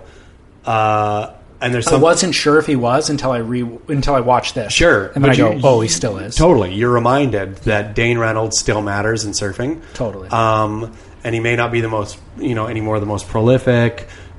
Former as a business is probably not the neatest, cleanest, money-making thing. But in terms of getting the core surf attention, like, I'll tip my hat to those guys, to, Craig and Dane and Austin Gillette and whoever else is involved in that brand all day long. Yeah. Like, good on them. They've done a great job. And there's obviously a huge learning curve involved with, like you said, making it a neat business. Sure.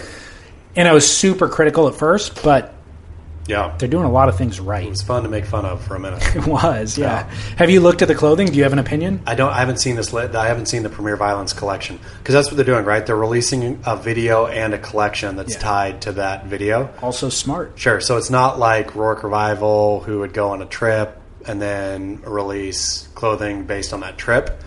It's around a video. Totally brilliant. The only thing I would think, as in the content game myself, it's really hard to keep that pace up of content production, where Dane and Craig probably have, a good 5 years in them, surfing wise left, maybe Dane less, but I think it'll behoove Former to bring on kind of the next level and do next level edits starting, tomorrow. Right.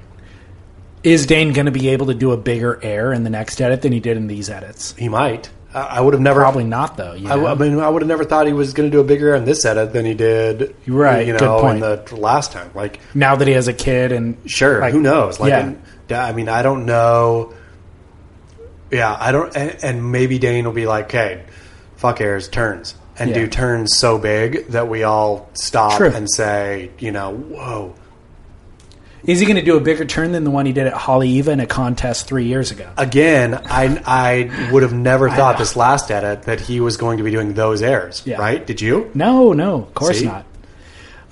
So that was the topic that I was not going to bring up. So let's move on to... Yeah. I want to close out this show with Cougar Curran and then Barrel or Nah. Wait a second. Okay. Cougar Curran, I think we have to change. Okay. Because as a linguist... Yeah. It's come to mean... I noticed that you've been... It's come to mean wording it differently. It's come to mean something else. Okay. The population takes it, I feel, as this is either this thing that both do is either cool or not, right? Yeah. So people are taking Curran as cool and Kook as not cool.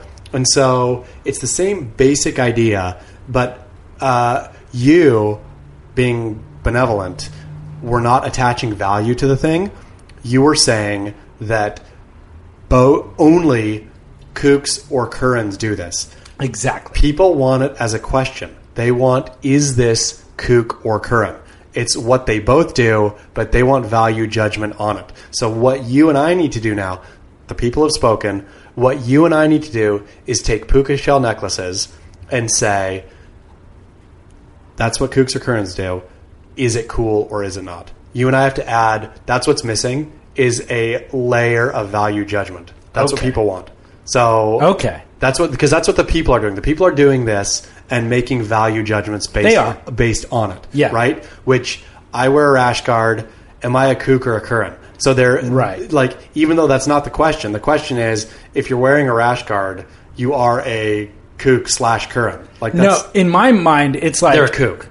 Yeah, totally. If you aren't doing the air reverse or without a full rotation air in this, then you're just a kook. Sure. So you can't wear a rash guard unless you're on the WSL winning heats or a kook. it. Except it's the middle guy who can actually surf who's wearing a rash guard is trying to say, which one am I? I'm going, you've already self-identified as a kook. Sure, if you ask me, but we're gonna have to help.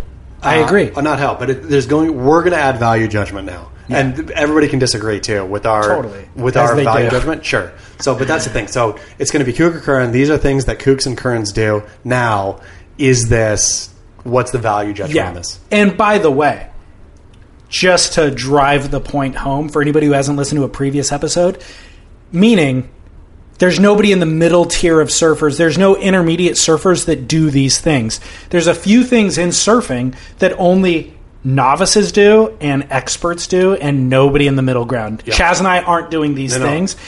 Only the beginners and only the best surfers in the world. So the archive of this category is a GoPro on the nose of your board pointing directly at you, rash guards, booties with trunks, puka shell necklaces, and now I have a couple of new ones for you, Chaz. I'm ready. I'm excited. Now, here's what's weird about this. When I originally pitched this concept 3 or 4 episodes ago, I was like, I'm probably going to get one of these every 6 months. Sure, because it seems like it's pretty rare. It seems like it. When you brought it up the first time, I thought it was rare. Dude, now I've got 3 every episode. That's it's pretty remarkable. Amazing. Yeah. Okay, so I'm going to give you 3, and you can actually disagree that they aren't, but I'm pretty convinced that these 3 things are.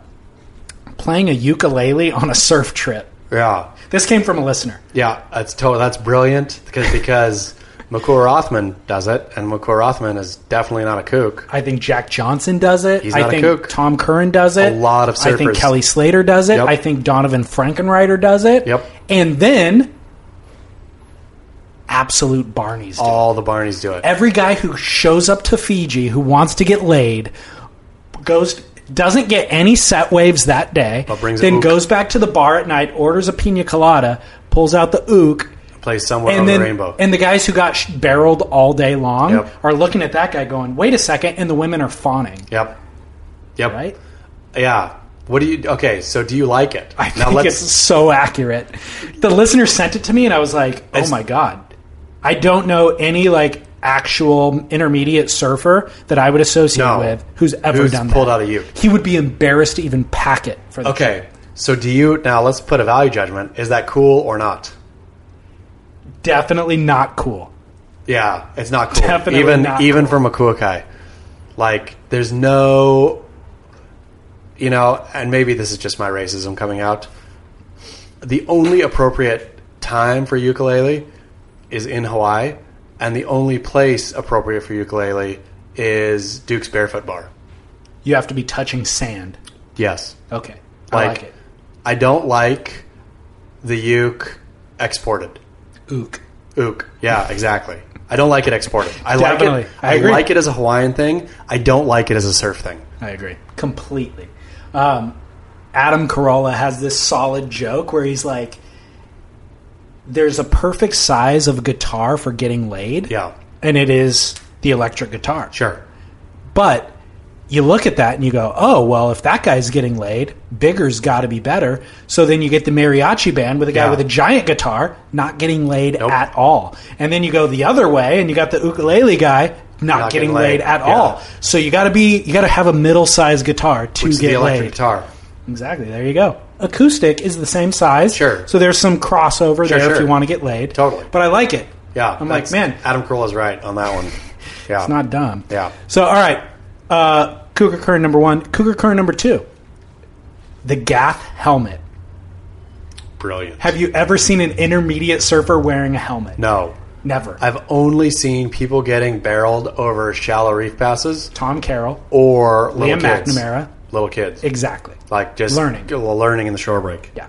Like I'll put my daughter in a gaff. I surf with her right now, but when it's time to put her on her own board, I will guarantee her in a gaff, and she will not be a current when she's first starting. Exactly. Yeah. So you get the, let's say, the brain surgeon from Hoag Hospital who like deals with head trauma all day but wants to learn how to surf. Yep. And he's like, well, I'm going to go, but this is dangerous and these are projectiles, so I'm going to go ahead and get a helmet before I go learn how to surf. Smart guy. That's one guy True. on one end of the spectrum. Nobody wears that helmet until you get to Tom Carroll. Totally. Surfing Pipeline. Would you wear what would be the situation where you would wear a gaff? If I, tomorrow morning, endured a head trauma while surfing, You would put and then I spent, let's say, 3 months out of the water. That's my over-under. Yep. If I spent 2 months out of the water, You the go next back session, in. I wouldn't wear a helmet. Yeah. If I spent 3 months and 1 day out of the water your helmet. lamenting, then I would show up the next session with a helmet, and I would venture a guess that I would spend 8 sessions with that helmet, and on the 9th session, I would forget the trauma and go helmetless. Does a gaff helmet feel nice? No. You Imagine worn duck one? diving. But maybe it's like aerodynamic, well, hydrodynamic. No. You sure? I think My hair is not hydrodynamic. when it's wet, it is. I feel that I need to buy a gaff helmet and take it out for a spin and come back and report on not only how it feels to surf in, but also the looks you get in the lineup. Yeah, you just self-identified as a kook. I've never worn one. Do you feel, though, maybe they would think this guy's pulling in so deep at D Street that Exactly. At D Street. that he is like packing D Street barrels. Okay. He needs a gaff. Yeah, go for it, dude. Okay. I encourage you. Gaff? Do you have a gaff contact? No, I Could don't. Gaff be a sponsor for Are the they show? still in business? For sure. Okay. There's a lot of kooks. Yeah, there are. A lot more kooks than there are currents. So this third one is relevant to a recent episode I did. Riding an egg shaped surfboard. I saw your Instagram post. Who was riding that egg? Devin Howard. And he was ripping. Dude, the guy rips. He was surfing very well on an egg. He did a 30-minute soliloquy on the podcast advocating for the egg. I need to go back and listen. I know. But eggs are shitty. I was tripping, dude. Eggs are crap. Why do you surf an egg? What's the point of egg is for when you can't surf anymore, That's right? what I thought. But So, no matter what Devin Howard said, You and I are conflating the word egg for fun board. sure, isn't it the same thing? No. What's a fucking egg? A short longboard? The egg, no. It is a kind of a short longboard, but it has high performance characteristics. Okay, then it's a fun board. That's what a fun board No, is. no. The fun board is a shortened longboard with hyper rocker to prevent you from purling when you're learning how to take off on whitewash. The egg has like bottom contour, 2+1 setup in the fins. Like it actually, and it's designed for shoulder high to head high surf, and bigger. Bullshit. Dude, Did you gotta back listen. it? Did you back Devin Howard's? In defense I of the listened egg? while I was sitting on the mic. I was like, this guy's such a kook. But I know he shreds, and I surfed with him that morning. He surfs good, but he doesn't shortboard, So I'm creating Writing these it off. value judgments. Sure. And then I listened back to the episode, and I was like, shoot, actually that fits a lot of my holes in my quiver that I don't actually have. When are you going to fucking ride an egg? Head high days at point breaks. I don't know. I want to ride an asymmetrical board. I want to ride a puddle jumper. I want to ride anything but an egg. Yeah, you got to listen, dude. He's wrong. You got to listen. The day you paddled out on a head high point break day, you would have said, "Why the hell?" And this is Devin Howard's problem. Fucking Devin Howard. You would have said, "I would be having so much more fun on any one of my normal shortboards right now." I'm going to argue for Devin. When was the last time you paddled out on a shortboard and surfed to what you thought was your potential? it was super depressing. But I was in Salina Cruz, Point Break, head high,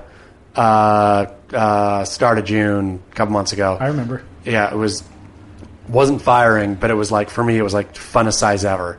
And I surfed to my potential, which is, again, ain't great, but I was doing my best turns and everything on a shortboard. If I would have been on a fucking 7-foot egg, I would have been stabbing myself in the neck with coral on the way back out. If it's hollow, maybe not. Maybe It you wasn't shouldn't ride hollow. the egg. Oh, wasn't I mean, it was hollow on the takeoff, but the like, it was steep as it Yeah. ran along the inside section. It was steep, but it wasn't barreling. Yeah.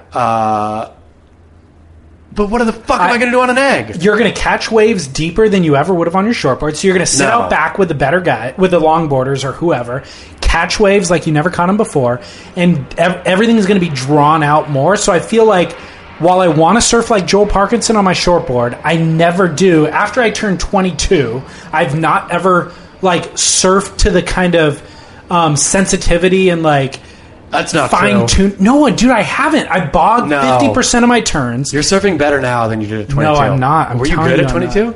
Way better than I am now. See, dude. I wasn't good at 22. Maybe that's my... I've been on a... All I know is, dude, I'm bogging nowadays on my shortboard, and so that allows you're drawing out turns, like all the style implements you're able to kind of do with more foam. You know where you're going. It's embarrassing. Yes, I know where You're I'm going. to Pearl Jam XM, an egg, and the coffin. I am grave. accepting my fate, dude. No, let's just stick. You want me to go Derek Riley style? Let's all go Derek Riley style. XM hip hop, progressive shortboards, ripping. Fucking Devin Howard. I want to go Watch to the guy surf. Are you going to criticize? Like, look at him surfing. You can't criticize it.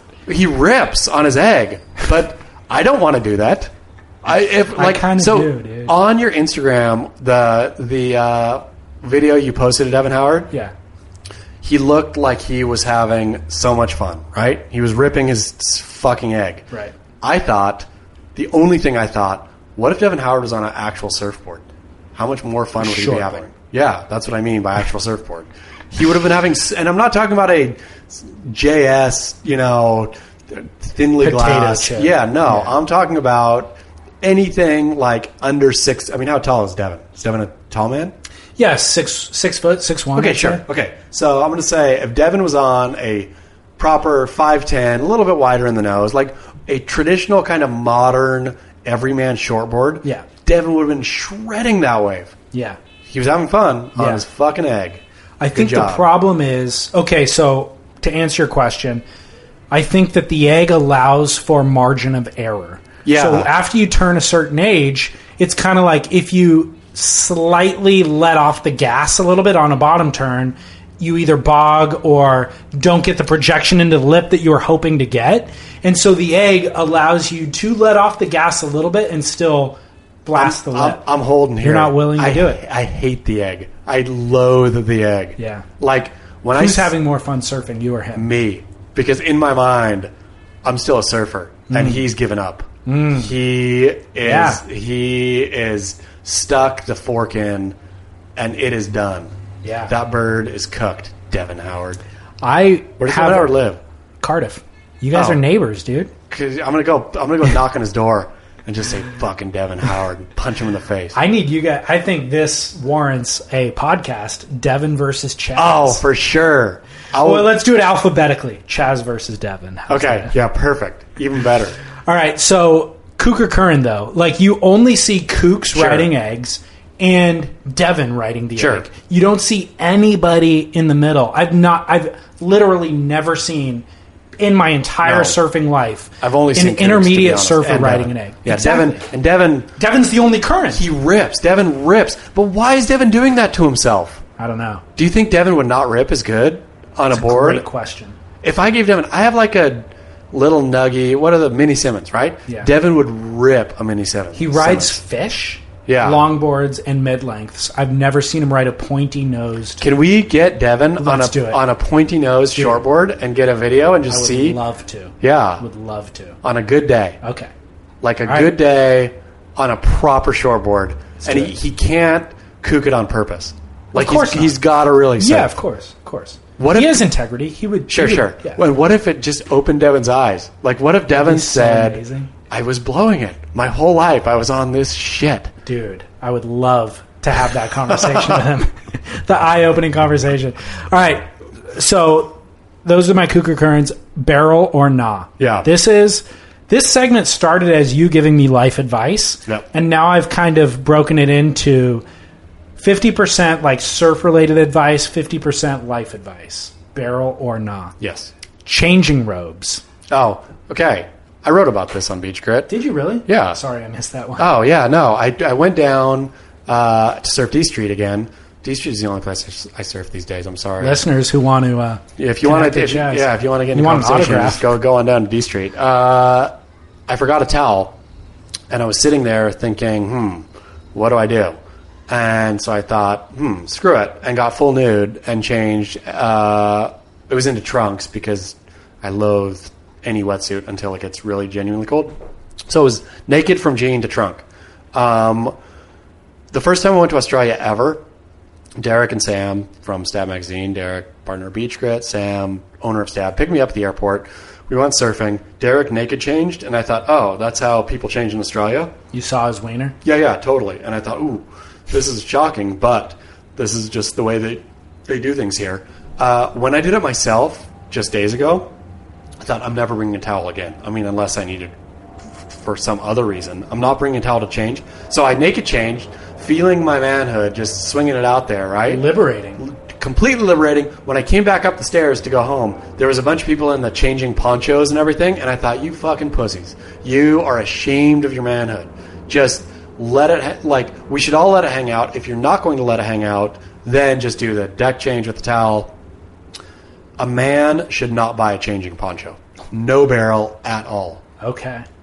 I like it. I've been considering purchasing a changing poncho for some time. See, all right. Don't buy it. Don't buy the egg. Stay young. Forever young. Okay. I like it, Rod Stewart.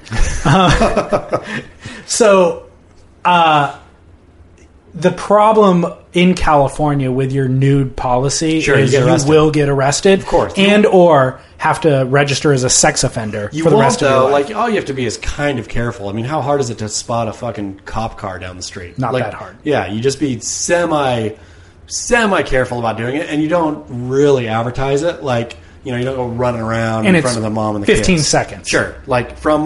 From jeans to trunks, I even got caught at the heel of my jean. I had a tug off. Don't do the tug off while you're changing. I mean, save that. I do, but no, I was liberated. I was a liberated man. I could do whatever I want in those streets. Yeah, take the streets back. The people need to take light a candle, put it through a little paper plate, and take back the street. Own your masculinity.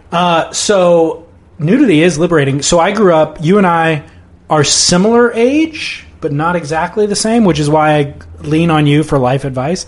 I grew up in an era where there were no showers in the high school gym locker room. You didn't shower? No. So the showers actually were in the gym, but in physical education, we didn't actually have to use them. Really? So we would go to PE class, change into our PE clothing at our locker with a towel, and never have to get in the shower. Oh, yeah. So I feel like everybody who came before me has a comfort with nudity that my kind of generation didn't. I'm 35 for the record. I was born in 1981.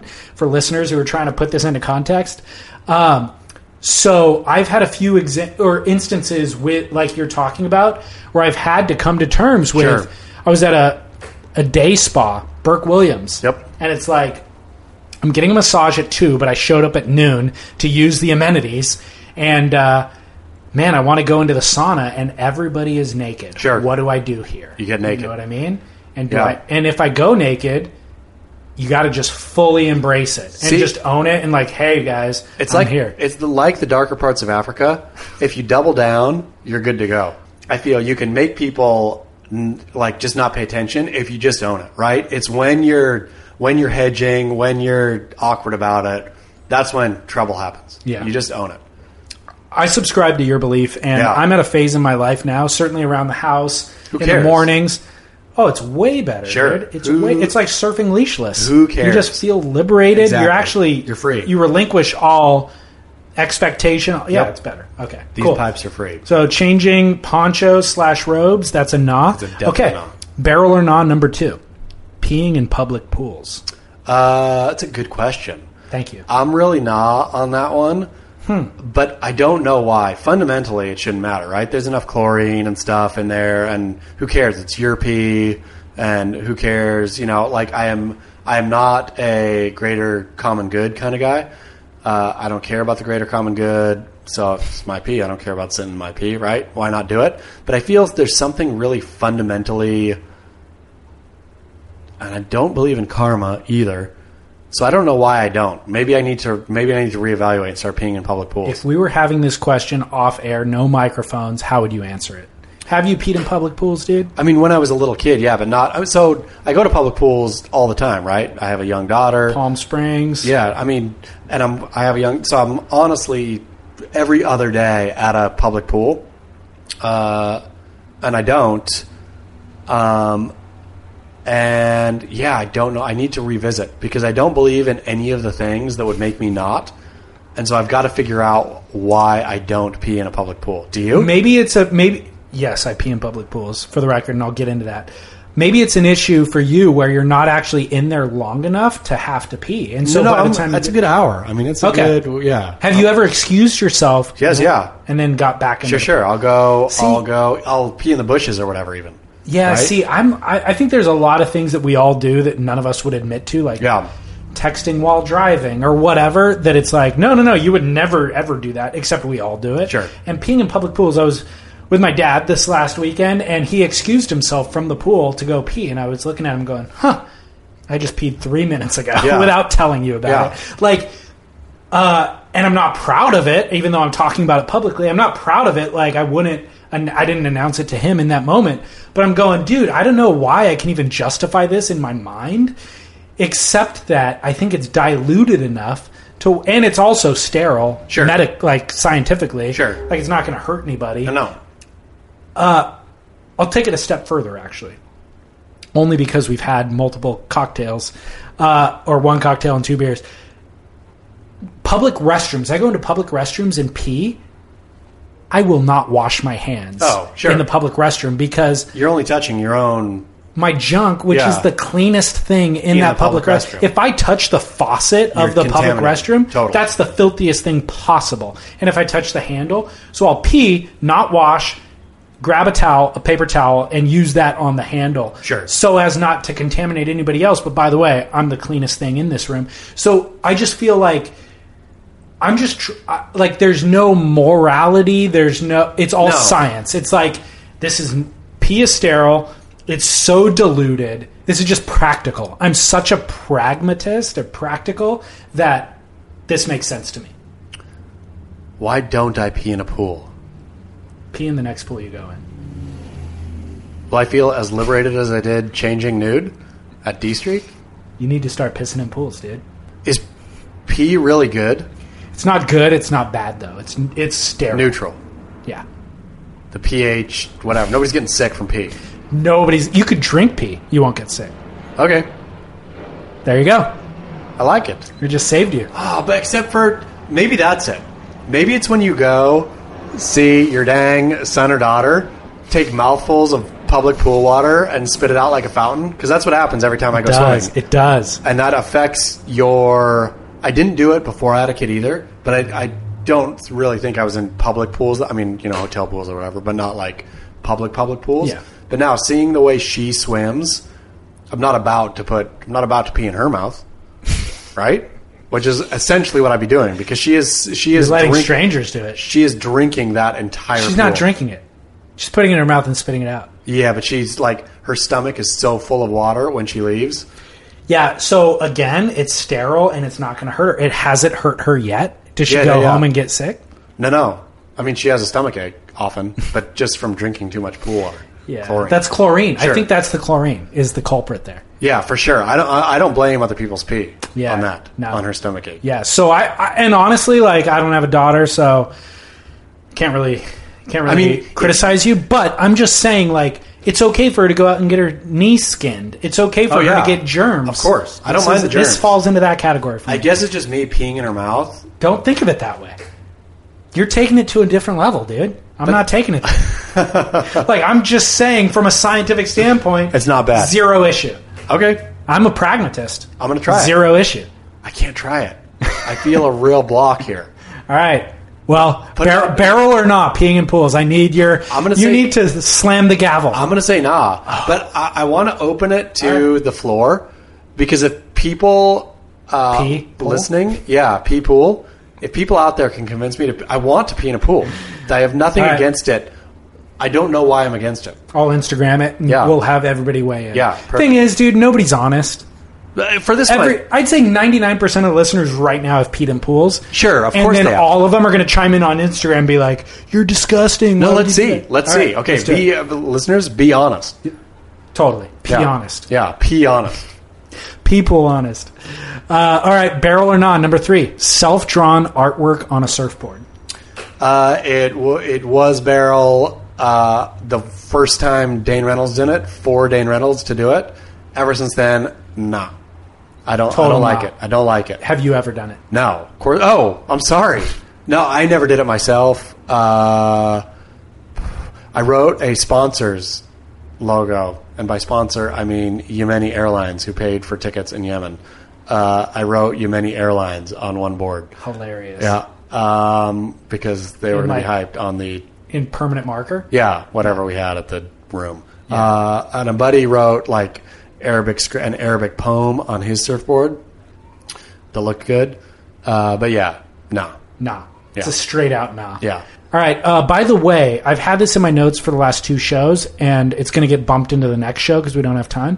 I need you to tell me about Yemen. Oh, yeah. So the question will be, tell me everything I need to know about Yemen. Yeah. Because you've been writing a bunch of articles about it. Yemen. I know that you're... It's important. Did you say yeah, man? Yeah, man. It is important, and I've intentionally not read the articles because I thought it would be better to have the conversation on air. Perfect. Save it for the next show. Perfect. Okay. Done. Barrel or non, number 4. This is the closing segment of the show. Saying I love you to a male friend. Total barrel. I just signed off with Steve Sherman, famous surf photographer. Talked to him. Hey, Steve, love you. And then you get the pause, and love you too, man. It's beautiful. Wait, did you do it vocally or through text? Vocally. But either way, it's great. I'm On the phone or in person? on the phone, but I do them both. I love the love you to male friends in particular. Not only to male you friends, to feel male the love, acquaintances. or because you want to make them To uncomfortable? male acquaintances. No, it's just like why, like a lot like the darker parts of Africa. I feel love is a word that's not used enough, and so like I love Steve Sherman, right? I mean, love what he does, love his personality, he's a great guy. So why not sign off with love you, right? You're breaking down barriers, dude. Yeah, well, and to me also, per you and your single status, I feel that men may, or maybe not even men, maybe men and women, make the word love to mean this thing. Love is great, right? Love is beautiful, but like, if you're not going to be free, like, how many girls, David Lee Scales, have you told I love you to? Dude, not only is that a great question, it is a super relevant question that I had with a girl recently. Perfect. That I say I love you to. Yes. I would say 5 or 6 for See, me. so you're a lover. Dude, 5 I or love 6. them intensely. Of course. Yes. See? And to make I love. Don't like I don't feel like I'm by telling Steve Sherman I love him and then my daughter that I love her and my wife that I love her. I don't feel like I'm diluting any of them. I feel love is just it's great, right? Like Yes. and I clearly love my wife and daughter more than I love Steve Sherman, but by telling Steve Sherman I love him doesn't dilute and it doesn't dilute up the chain. Where I feel somehow people feel the diluting principle that just doesn't exist. Yeah. That love is not a finite thing, and Right. it's not a So true. and it's also not a singular thing, right? So I can love Steve at a super minor fun level. Yeah. It does not take away from loving daughter or wife. Right. I'm all about, and particularly All right. male friends. Like, I think you can confuse, I mean, if you're heterosexual or whatever, you can confuse your love partner or the person you're crushing on by telling them you love them too early. I see that, vaguely there should be maybe a little more care. With your intimate relationship. Precisely. Yes. But with man on man, I will say I love you to almost anyone in the surf industry, including the poor young surfer boy that whose career I destroyed. At Surfer Magazine. Yeah. Yeah, he needs that, by the way. Yeah. You need to mend that fence. Do you know why I'm asking you this question? No. Okay. Last time we recorded was at Album Surf in San Clemente, and as we were leaving, there was a stairwell, and it was like we parted ways and we couldn't see one another. Yeah. And as you turned to the corner and I didn't have a visual contact on you, I was like, all right, dude, see you later. And you shouted out, you're like, all right, love you. And I already had a thank you chambered. Yeah. So you said, love you. And I go, thank you. Yeah. And I was just like, oh, shoot. That was Yeah. already chambered. I didn't mean to say thank you to I love you. And then I was forced to assess the I love you, where I was like, all right, 98% of your and my time together has been on the air. On the so air. I don't really That's it. know each other No. enough to like really feel a proper love the way that I might define it. Sometimes I think about calling you, and then I stop because I want to keep it at the 98%. I agree. Yeah, I agree. I There's a only want to magic talk to to it. you on the air. Totally. Yeah. I actually agree with that. So then I was like, all right, so that I love you came from one of two categories. It either came accidental, like I had my thank you chambered, he had the I love you chambered as if he was talking to his wife, and so that came out accidentally. No. Or option number 2 is he uses it, just like all the time for acquaintance relationships. In which case, I'm cool with either scenario. My thank you actually was so silly, and now I was actually rushing to the bathroom, so I was peeing, analyzing the whole thing, going, God damn it, that was so silly. Like, thank you, that is not the right thing to say. Like, what?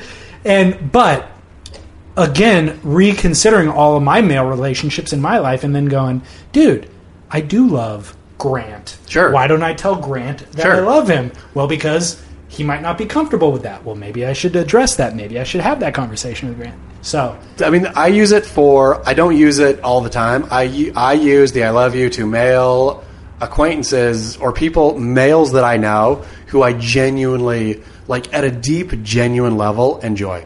And I genuinely, deeply enjoy these conversations, right? Like whether or not JP Curry likes them or other people like them, right? Like is vaguely immaterial to me. I genuinely enjoy these conversations. JP Curry hates them. He doesn't like them. He gets mad. Have you ever had a personal conversation with No. him? But I love JP Curry too. Yeah. So JP Curry, for the listeners, is a troll who gives us a hard time. I've had quite a few one-on-one interactions with him through email. Yeah. And I value his insights. Sure, me too. Yeah. I wanted to hire JP to come over to Beach Grit if we could have. way. Yeah, I did. Did you offer him? Yeah, I did. And declined? It was right when Rory Parker left, and JP on the message boards was really defending Rory, and then emailing me, asking me, hey, like, is there an opportunity here, an opening? Which made me maybe not love, but genuinely appreciate JP's, like, the cutthroat, like totally propping a guy up here and trying to steal, at that point, well, I mean, it would have been stealing his job, but really, doing something underhanded here. And I really appreciated that in JP. And so, yes, told him, man, there would be almost no writer out there, or not no writer, but I would gladly have you here. And his price tag was too high. But No way. Yeah, but I would still. Amazing. Yeah. But I would still. He priced himself out of the market. He priced himself out, of Beach Grit's market. But He overvalued himself. he did. But JP, though, the things I read from him, and it's not a lot, it doesn't seem like his production his output is that great anymore, or at least in surf it isn't. But I genuinely enjoy him, and I genuinely enjoy when he comes on and trolls. I always think there's value to what he says, right? Like, he's right. I think a lot of his criticism of this show for what he's saying, like, I don't know, right? Because this is a completely subjective value judgment JP's opinion is totally valuable for JP, and maybe it's valuable for a ton of people. The proof is in the pudding. So if people are not really listening or downloading or whatever, then JP's right. If they are and enjoy what time are we at right now? 2 hours and 40 minutes. Let's keep it going. Okay. Set a record. If they are enjoying the 2 hours and 40 minutes of you and I blathering back and forth, then right, that's what it is. So it's too early for me to know if JP is right, but JP may be right. This may be dog shit. So JP has been a listener of Surf Splendor since the very beginning. Do you have to get out of here? Do you want to take that? I can pause it. Good. All right. He's been a listener to Surf Splendor since the very beginning and has actually provided me some pretty interesting insights over the years that have helped craft the direction of the show. And so some listener commented on Instagram after our last show, and they're like, "Oh, looks like you got your first troll. That's like a sign that you've actually arrived."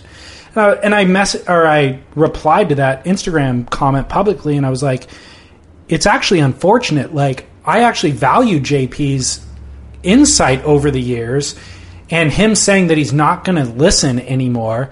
I'm bummed about that, and I would love to keep him as a listener, but I'm not going to amend what I think has value to the greater public."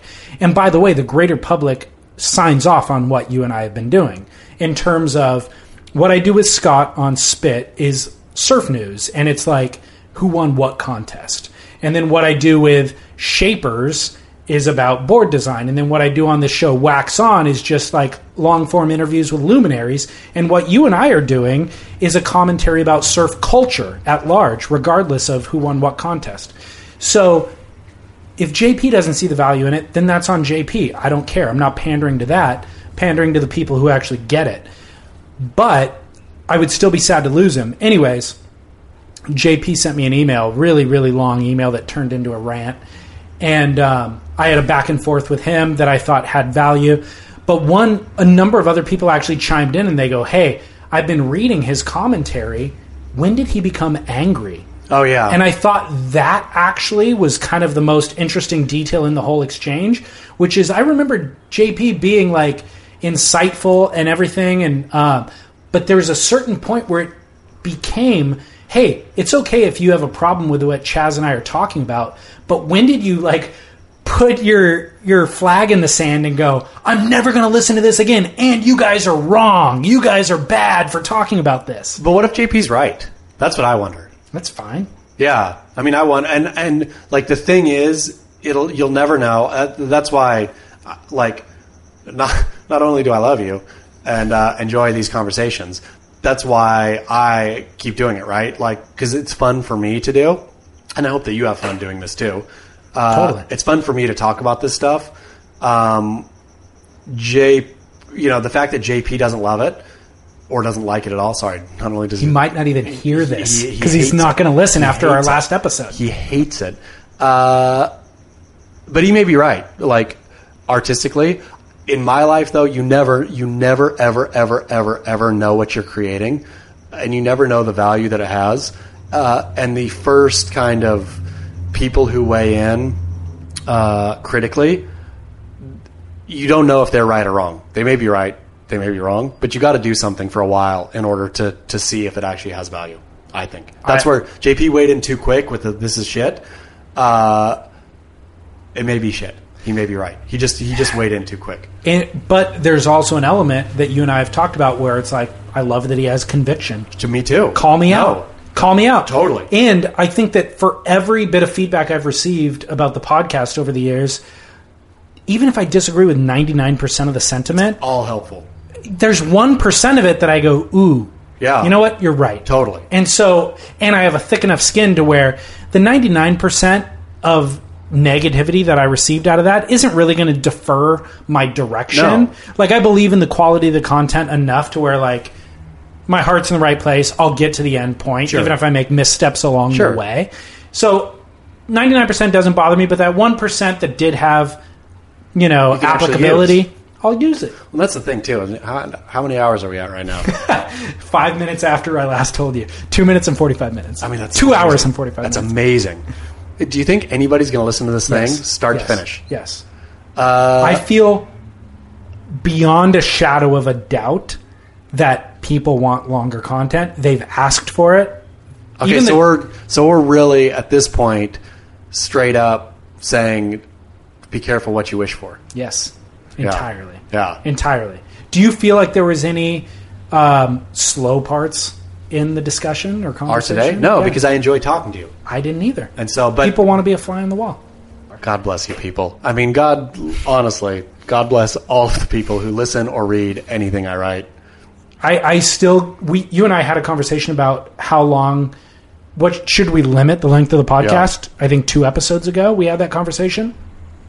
I had an email as recent as yesterday where somebody, I think it might have actually been Bruce from Austin, Texas, at the end of his email was like, oh, and by the way, keep the podcast long form better. Well, and that's what you've, like, I've been writing kind of short Beach Grit is all about short, take anything and just put it in a nut and send it out right away kind of thing for so long that it's fun for me to enter a new medium that I'm like not only unfamiliar with, but uncomfortable with. Yeah. And just be able to see, okay, I'm going to let the medium dictate the tone and the people will speak when they stop downloading, right? Yeah, let's check the download numbers at the end of this and see what happens. But you didn't know that it had been 2 hours and 45 minutes, right? No. It feels like it's been an hour. Sure. I enjoy sitting and talking and drinking. All right, so barrel or nah, we got 3 nahs. Saying I love you is the first barrel. And that's a super barrel. That's like that's not even a Kelly Slater, Wave Ranch, Jerry Lopez non-barrel. That's a Jerry Lopez G-Land overhead tosser. Quadruple. Yeah. Through every section. Yep, all of the sections. Yeah. Well, there's only one appropriate way then to end this conversation. I love you, David Lee Scales. I love you too, Chaz. For the listeners, though, until next week, or until 2 weeks from now, until next episode, get barrel. Yeah. We should let this dead guy sleep. We should let this dead guy sleep.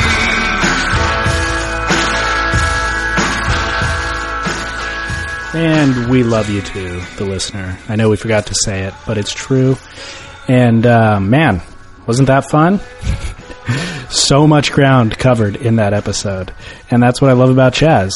Of course, you can find all of his work on beachgrit.com. Everything that we discussed in this episode is on surfsplendorpodcast.com, where we have a huge archive of episodes at this point.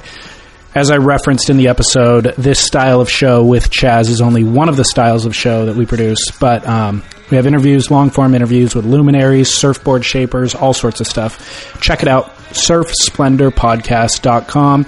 Drop a couple of nickels in the donation bucket if you don't mind. This show solely exists off of the generosity of our listeners, so thanks for that. And then rate and review the show on iTunes. That's another great way to share this show with friends and help ensure its growth.